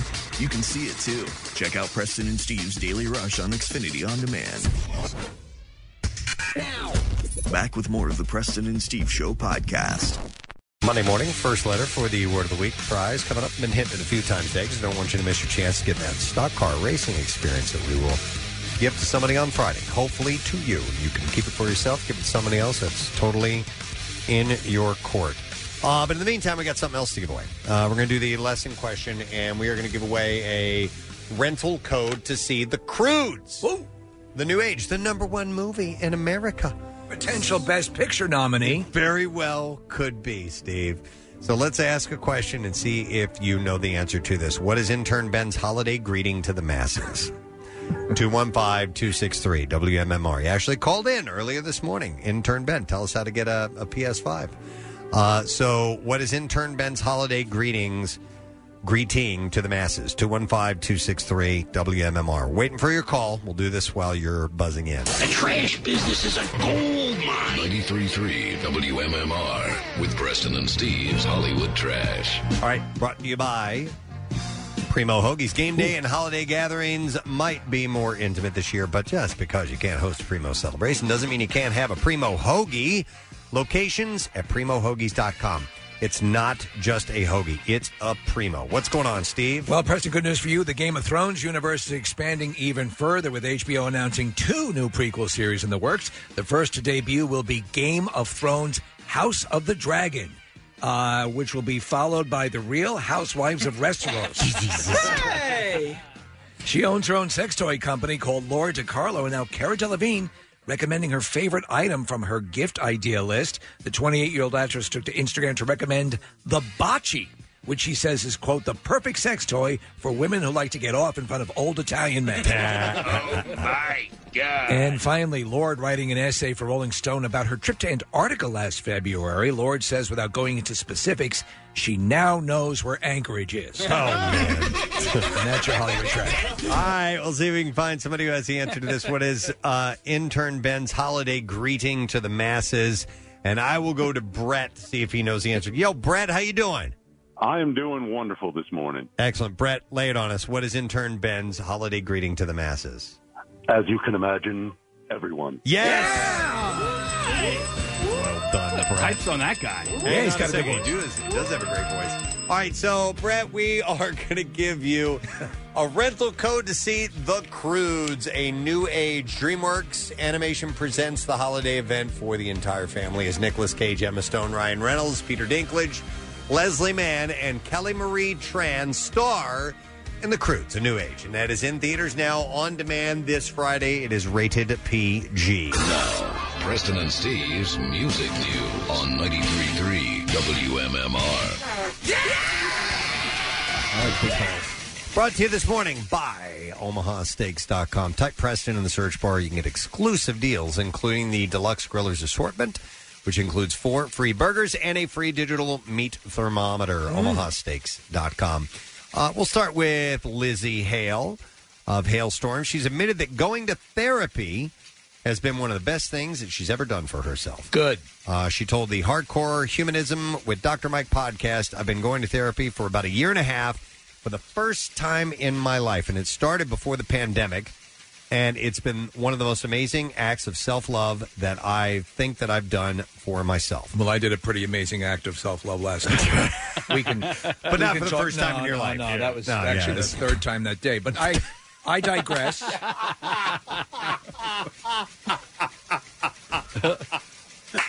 It's not the part of the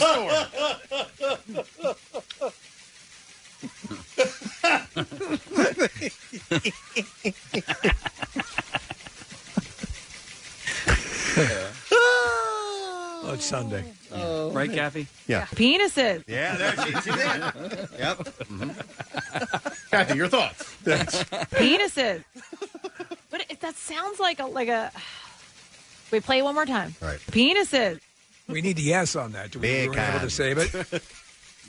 Yeah, it gets cut off. Can you just say, Kathy, just say. Oh, wait, I've got the teletype All right, back. all right, Okay, go ahead.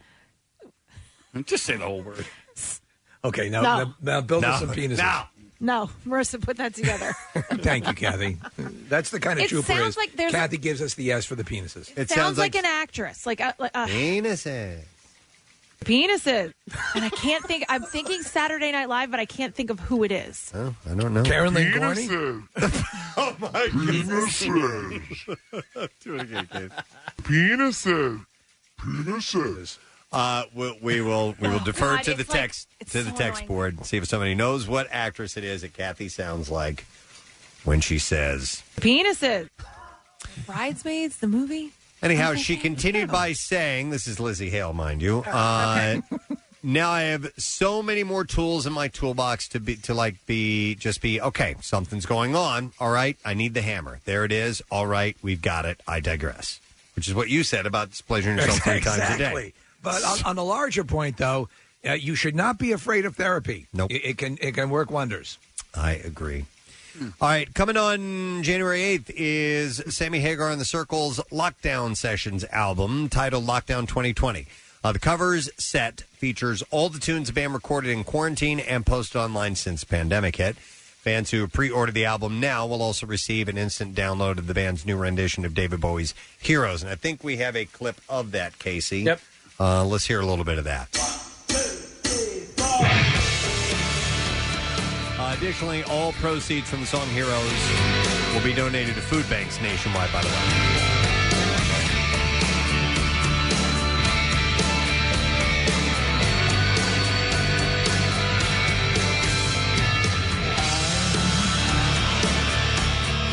I will be king, and you will be queen. You're nothing to drive away. We can beat them, but just for one day. The genius of Bowie is that you can cover this and still get a good, just about any people as varied as that. The original is still my favorite, obviously, but what a great song! An incredible song. The Wallflowers had a good version of it. They did as well. You can definitely. It's a beautiful song. Sammy, along with Michael Anthony, Jason Bonham, and Vic Johnson, have tackled the covers of such iconic artists as The Who, The Rolling Stones, Zeppelin, Little Richard, and more. In fact, the track listing, I'll just give you a few of the titles. Won't Get Fooled Again by The Who, Good Enough from Van Halen. They do a couple of Van Halen songs. Three Little Birds from Bob Marley and the Wailers. Whole Lot of Rosie, AC/DC. For What It's Worth from Buffalo Springfield. Keep a Knockin' from Little Richard. And Right Now from Van Halen, to name a few. Speaking of Van Halen, I've not watched this yet, but I would like to see this. There's a new video featuring It's from 1996. Eddie Van Halen as he visited David Lee Roth band guitarist Jason Becker, who battles ALS. And this has recently surfaced. Eddie, who was filmed playing a guitar he gifted Becker and just hanging at Becker's house, was on hand to film an ALS awareness promotional video. Becker, who had replaced Steve Vai in the David Lee Roth band, was only expected to live possibly 5 more years after the August 31st, 1996 video shoot. He is still alive, but he is completely immobile. He continues to create music, though, using an apparatus which transcribes musical notes through the blinking of his eyes. And Becker was quoted by It's amazing. Ultimate Classic Rock as saying, it is really hard to watch myself struggling here. This was right before getting my trach and stomach tube, and I couldn't breathe, talk, or eat. I was very weak. Today, I'm much better. I wanted to show the incredible love that I'd received from Eddie Van Halen. Not only was he a master of the guitar, his heart and soul are here for all to see.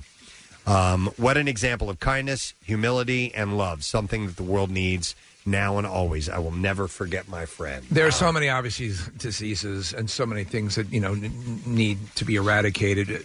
ALS is particularly, I think, it's very horrific cruel. And cruel. Very, very cruel. And God, maybe the S show that's 2020, maybe 2021 can find, in addition to reversing, COVID and all that stuff, maybe we can make a big advance. Yeah. Hopefully, because it's just it just robs the patient of so much. Yep. And following up on Eddie, according to a report by TMZ, his body was cremated October 28th, which was 22 days after his death. A source told the outlet one of Ed's final wishes was for the ashes to be strewn off the coast of his beloved town of Malibu, and his son Wolfgang will almost certainly honor his dad's wishes. So we will see if that's what they do, or if they even want to be, if they even want to mention that publicly or not. A live spoken word album from the late Deftones bassist Chi Chang will be released on January of this year. The Heads Up project captures a set of spoken word poetry that Chang had performed at the Paris Cafe in Sacramento in January 2001. He died in 2013 from complications stemming from a 2008 car crash. His friends and family formed Buckle Up for Chi the same year in order to save the world through seatbelt safety awareness. According to an announcement from the organization, only 200 copies of the Heads Up project will be made available. This is pretty wild. Listen to this. I love this quote, too. So Madison Kane, the daughter of Journey's Jonathan Kane, is engaged to Trev Lukather, the son of Toto co-founder Steve Lukather. Whoa. So these two are going to get married, and Lukather joked about all of the flack that he and Kane will catch from the elite rock press, which has never had much respect to either multi-platinum selling band. He said, and this is his quote, Steve Lukather, who I love, he said, you can imagine, he said, everyone. He said, you can imagine all these hipster critics going like, and he said they'd lose their mind. He said, you mean there's going to be a Toto Journey baby? No! He said, I can see Jan Wenner's head of Rolling Stone explode and take an effing box cutter and cut his own throat. You know what I mean? He said, so for that, I laugh.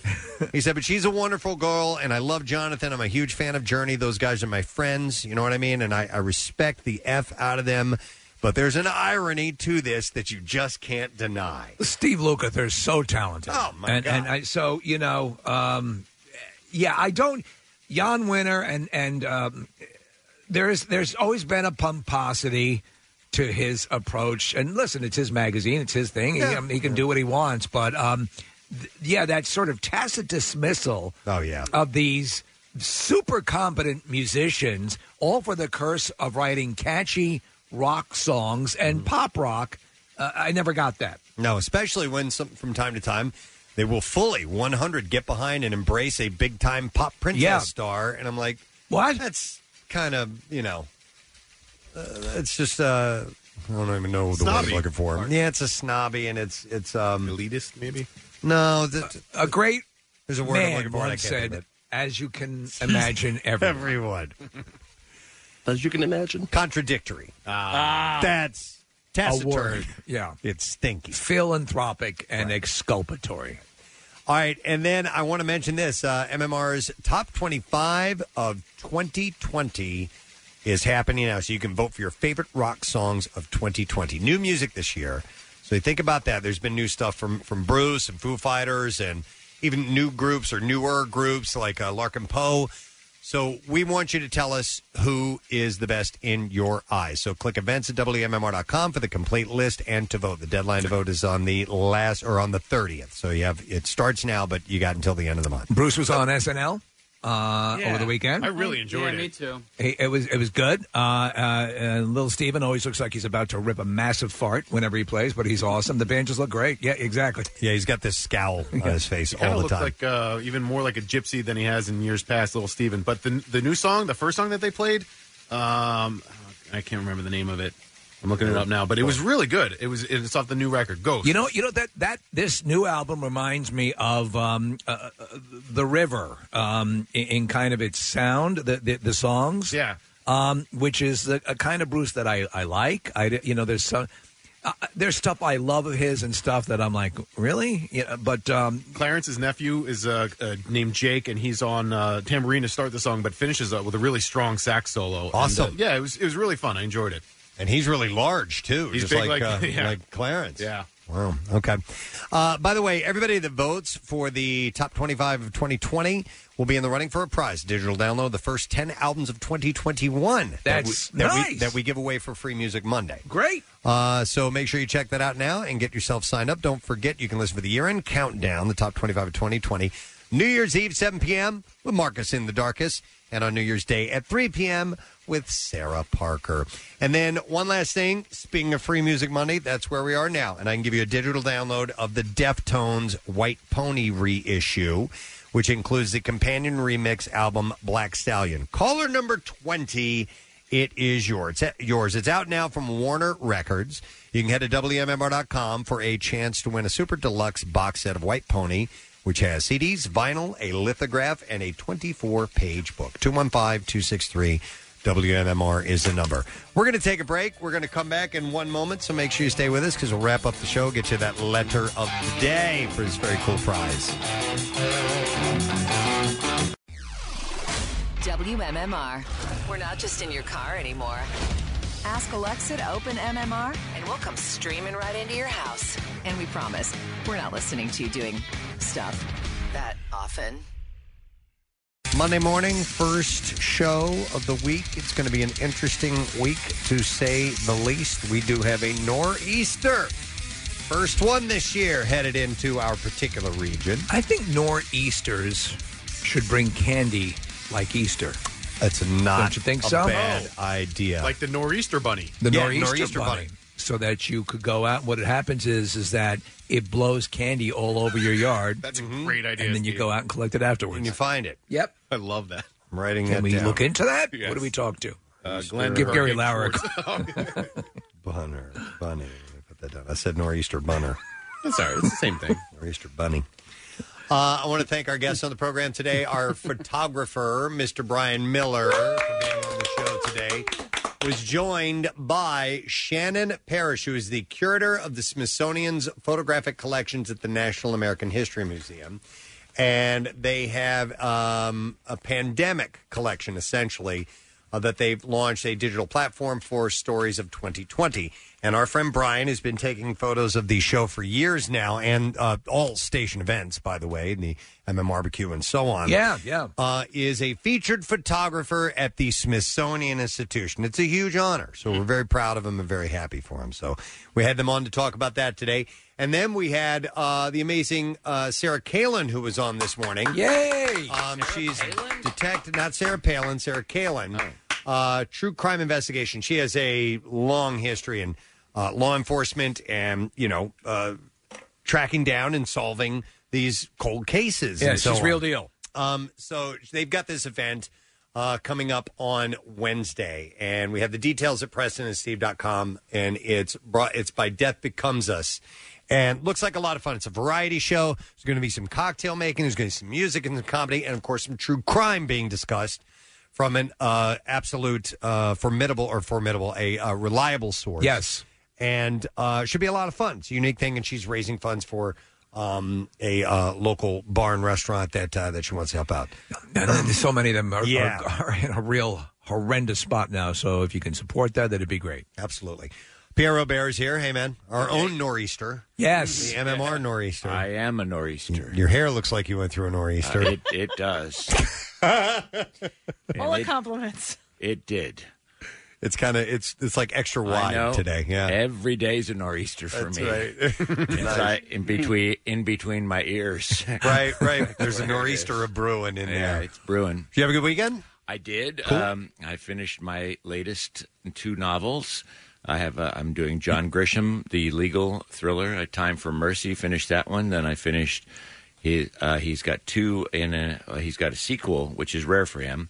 Camino Island, and I finished that, and now I'm going to start Camino Wind. You reading in the traditional sense, or are you audibling it? I am reading in the traditional sense. Hey, you know who passed away? John le Carre. Yeah, he did. Really? Yeah. Yes, I was fight. I didn't read his stuff, but I saw that especially the authors were all commenting this weekend on social media. Tinker Tailor Soldier Spy is one of his most famous. Yeah. Yeah. You're reading A Time for Mercy. Did Grisham write A Time to Kill? Yes. Okay, so this is not a sequel, but this actually is a sequel. Oh, it is? Okay. He doesn't do them often, but that was his first novel, I think, was A Time to Kill. Huh? I think it was. And it features a young lawyer named Jake Brigance out of a little town in Mississippi called Clanton. And he defends this guy. And then there was one other story with him a couple of years back, and now this is another story with him. Okay, cool. Well, it sounds like a action-packed weekend of reading. Well, I did that. Yeah. And then I washed the car. Nice. And And you sat in a seat that you rarely sit in your house. I sat in a seat. And that he rarely sits in. And I had what I figured was the last opportunity to eat outside. Okay. At a little restaurant. You were talking about restaurants that are getting decimated. This great restaurant on Rittenhouse Square is called Tria, Tria, and a gentleman has a couple of them, and he wrote an op-ed in the Inquirer and the Daily News the other day about how he's got 2 or 3 of these small restaurants. They're great, but he said, I don't think I'm going to make it. And I was passing by. I said, I'm going to go eat there. Yeah, anything, because not every restaurant is suited for takeout, and not every, but some are. So anything you can do, obviously, to support restaurants and bars in any way, because it's not good. It's so tough for them, and they're great people. And little independent restaurants and mom and pop stores are the stuff that makes the country great. You're exactly right. You know, and I forgot to mention another Kathy's fall, holiday activities that I did on Friday night. Went to an outdoor restaurant in Manayunk. I haven't been to Manayunk in years. It's called Taqueria Amor. Yeah. And they've changed it into a Grinch restaurant. Really? Yeah, like they actually put a different sign up and everything just for the holiday season, and it's called the Grinch. And they had these outside little pods. They had the whole entire building is decorated in lights. They had a guy out there singing Christmas carols. It was so much fun. We had a really good time, and it was nice weather on Friday, so it was a bit of a wait, but it was worth it for sure. The food was great. Cool. That's cool. Nice. All right, well, I need a letter from you. You ready? I am. Here we go. Preston and Steve on 93.3 WMMR. Now, the Daily Letter. All right, the Preston and Steve show is brought to you today by the letter S as in sad. Oh. No sad, bro. It's Monday. All right, we are giving away a very non-sad prize, a very exciting prize, a 20-mile stock car driving experience. The stock car racing experience will make you feel like a pro race car driver when they teach you the basics of driving and suit you up in an official race suit and safety gear. For the main event, they're going to strap you into a 600-horsepower NASCAR-style stock car, and then you're off for your drive of your life, traveling at speeds of up to 160 miles per hour around NASCAR's famous 2.5-mile Pocono Raceway. Visit 877stockcar.com. Have you ever done that, Pierre? I did it. We had a stock car. Danger Huff? Yeah. Bill Danger Huff? I remember him, yeah. Yeah. Hoff. Hoff, Bill Danger Hoff. Yeah. And when I was first talking about him, I thought he was German, and I said, and come see stock number 93, Bill Dangerhoff. Dangerhoff. Thank you for the promotion. And I said it about 18 times, and Chuck came in and tapped me on the shoulder and said, "That's Danger." You idiot. I go, I thought it was a German pronunciation. No, sir. Wildengerhoff. So I rode in his car once. Okay. You did stock car racing yourself for a while, didn't you? Yeah. I drove for 20 years before coming to radio. Yeah. No, I could see you going and doing this. It's a lot of fun. It is very cool. All right, what's up on the show, my man? We'll have workforce blocks of Bruce, Red Hot Chili Peppers, Evanescence, and Free Music Monday, like you guys had a digital download of Deftones' White Pony.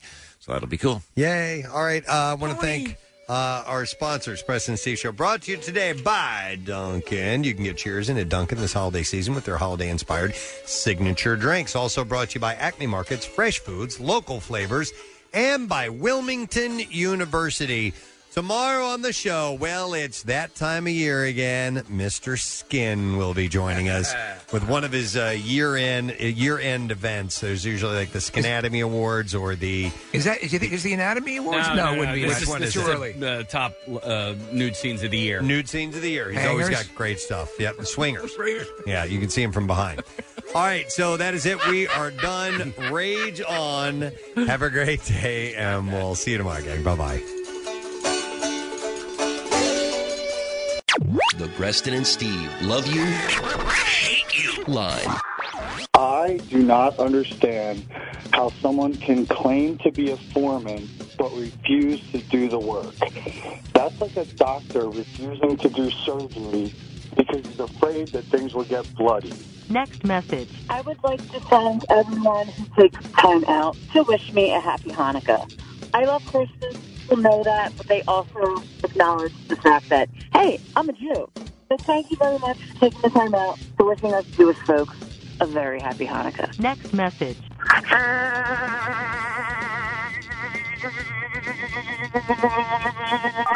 The Preston and Steve Love You, Hate You line. Call 484-434-1333. MMR rocks. Brought to you by DellToyota.com and DellChevrolet.com. Jack, sell them for less.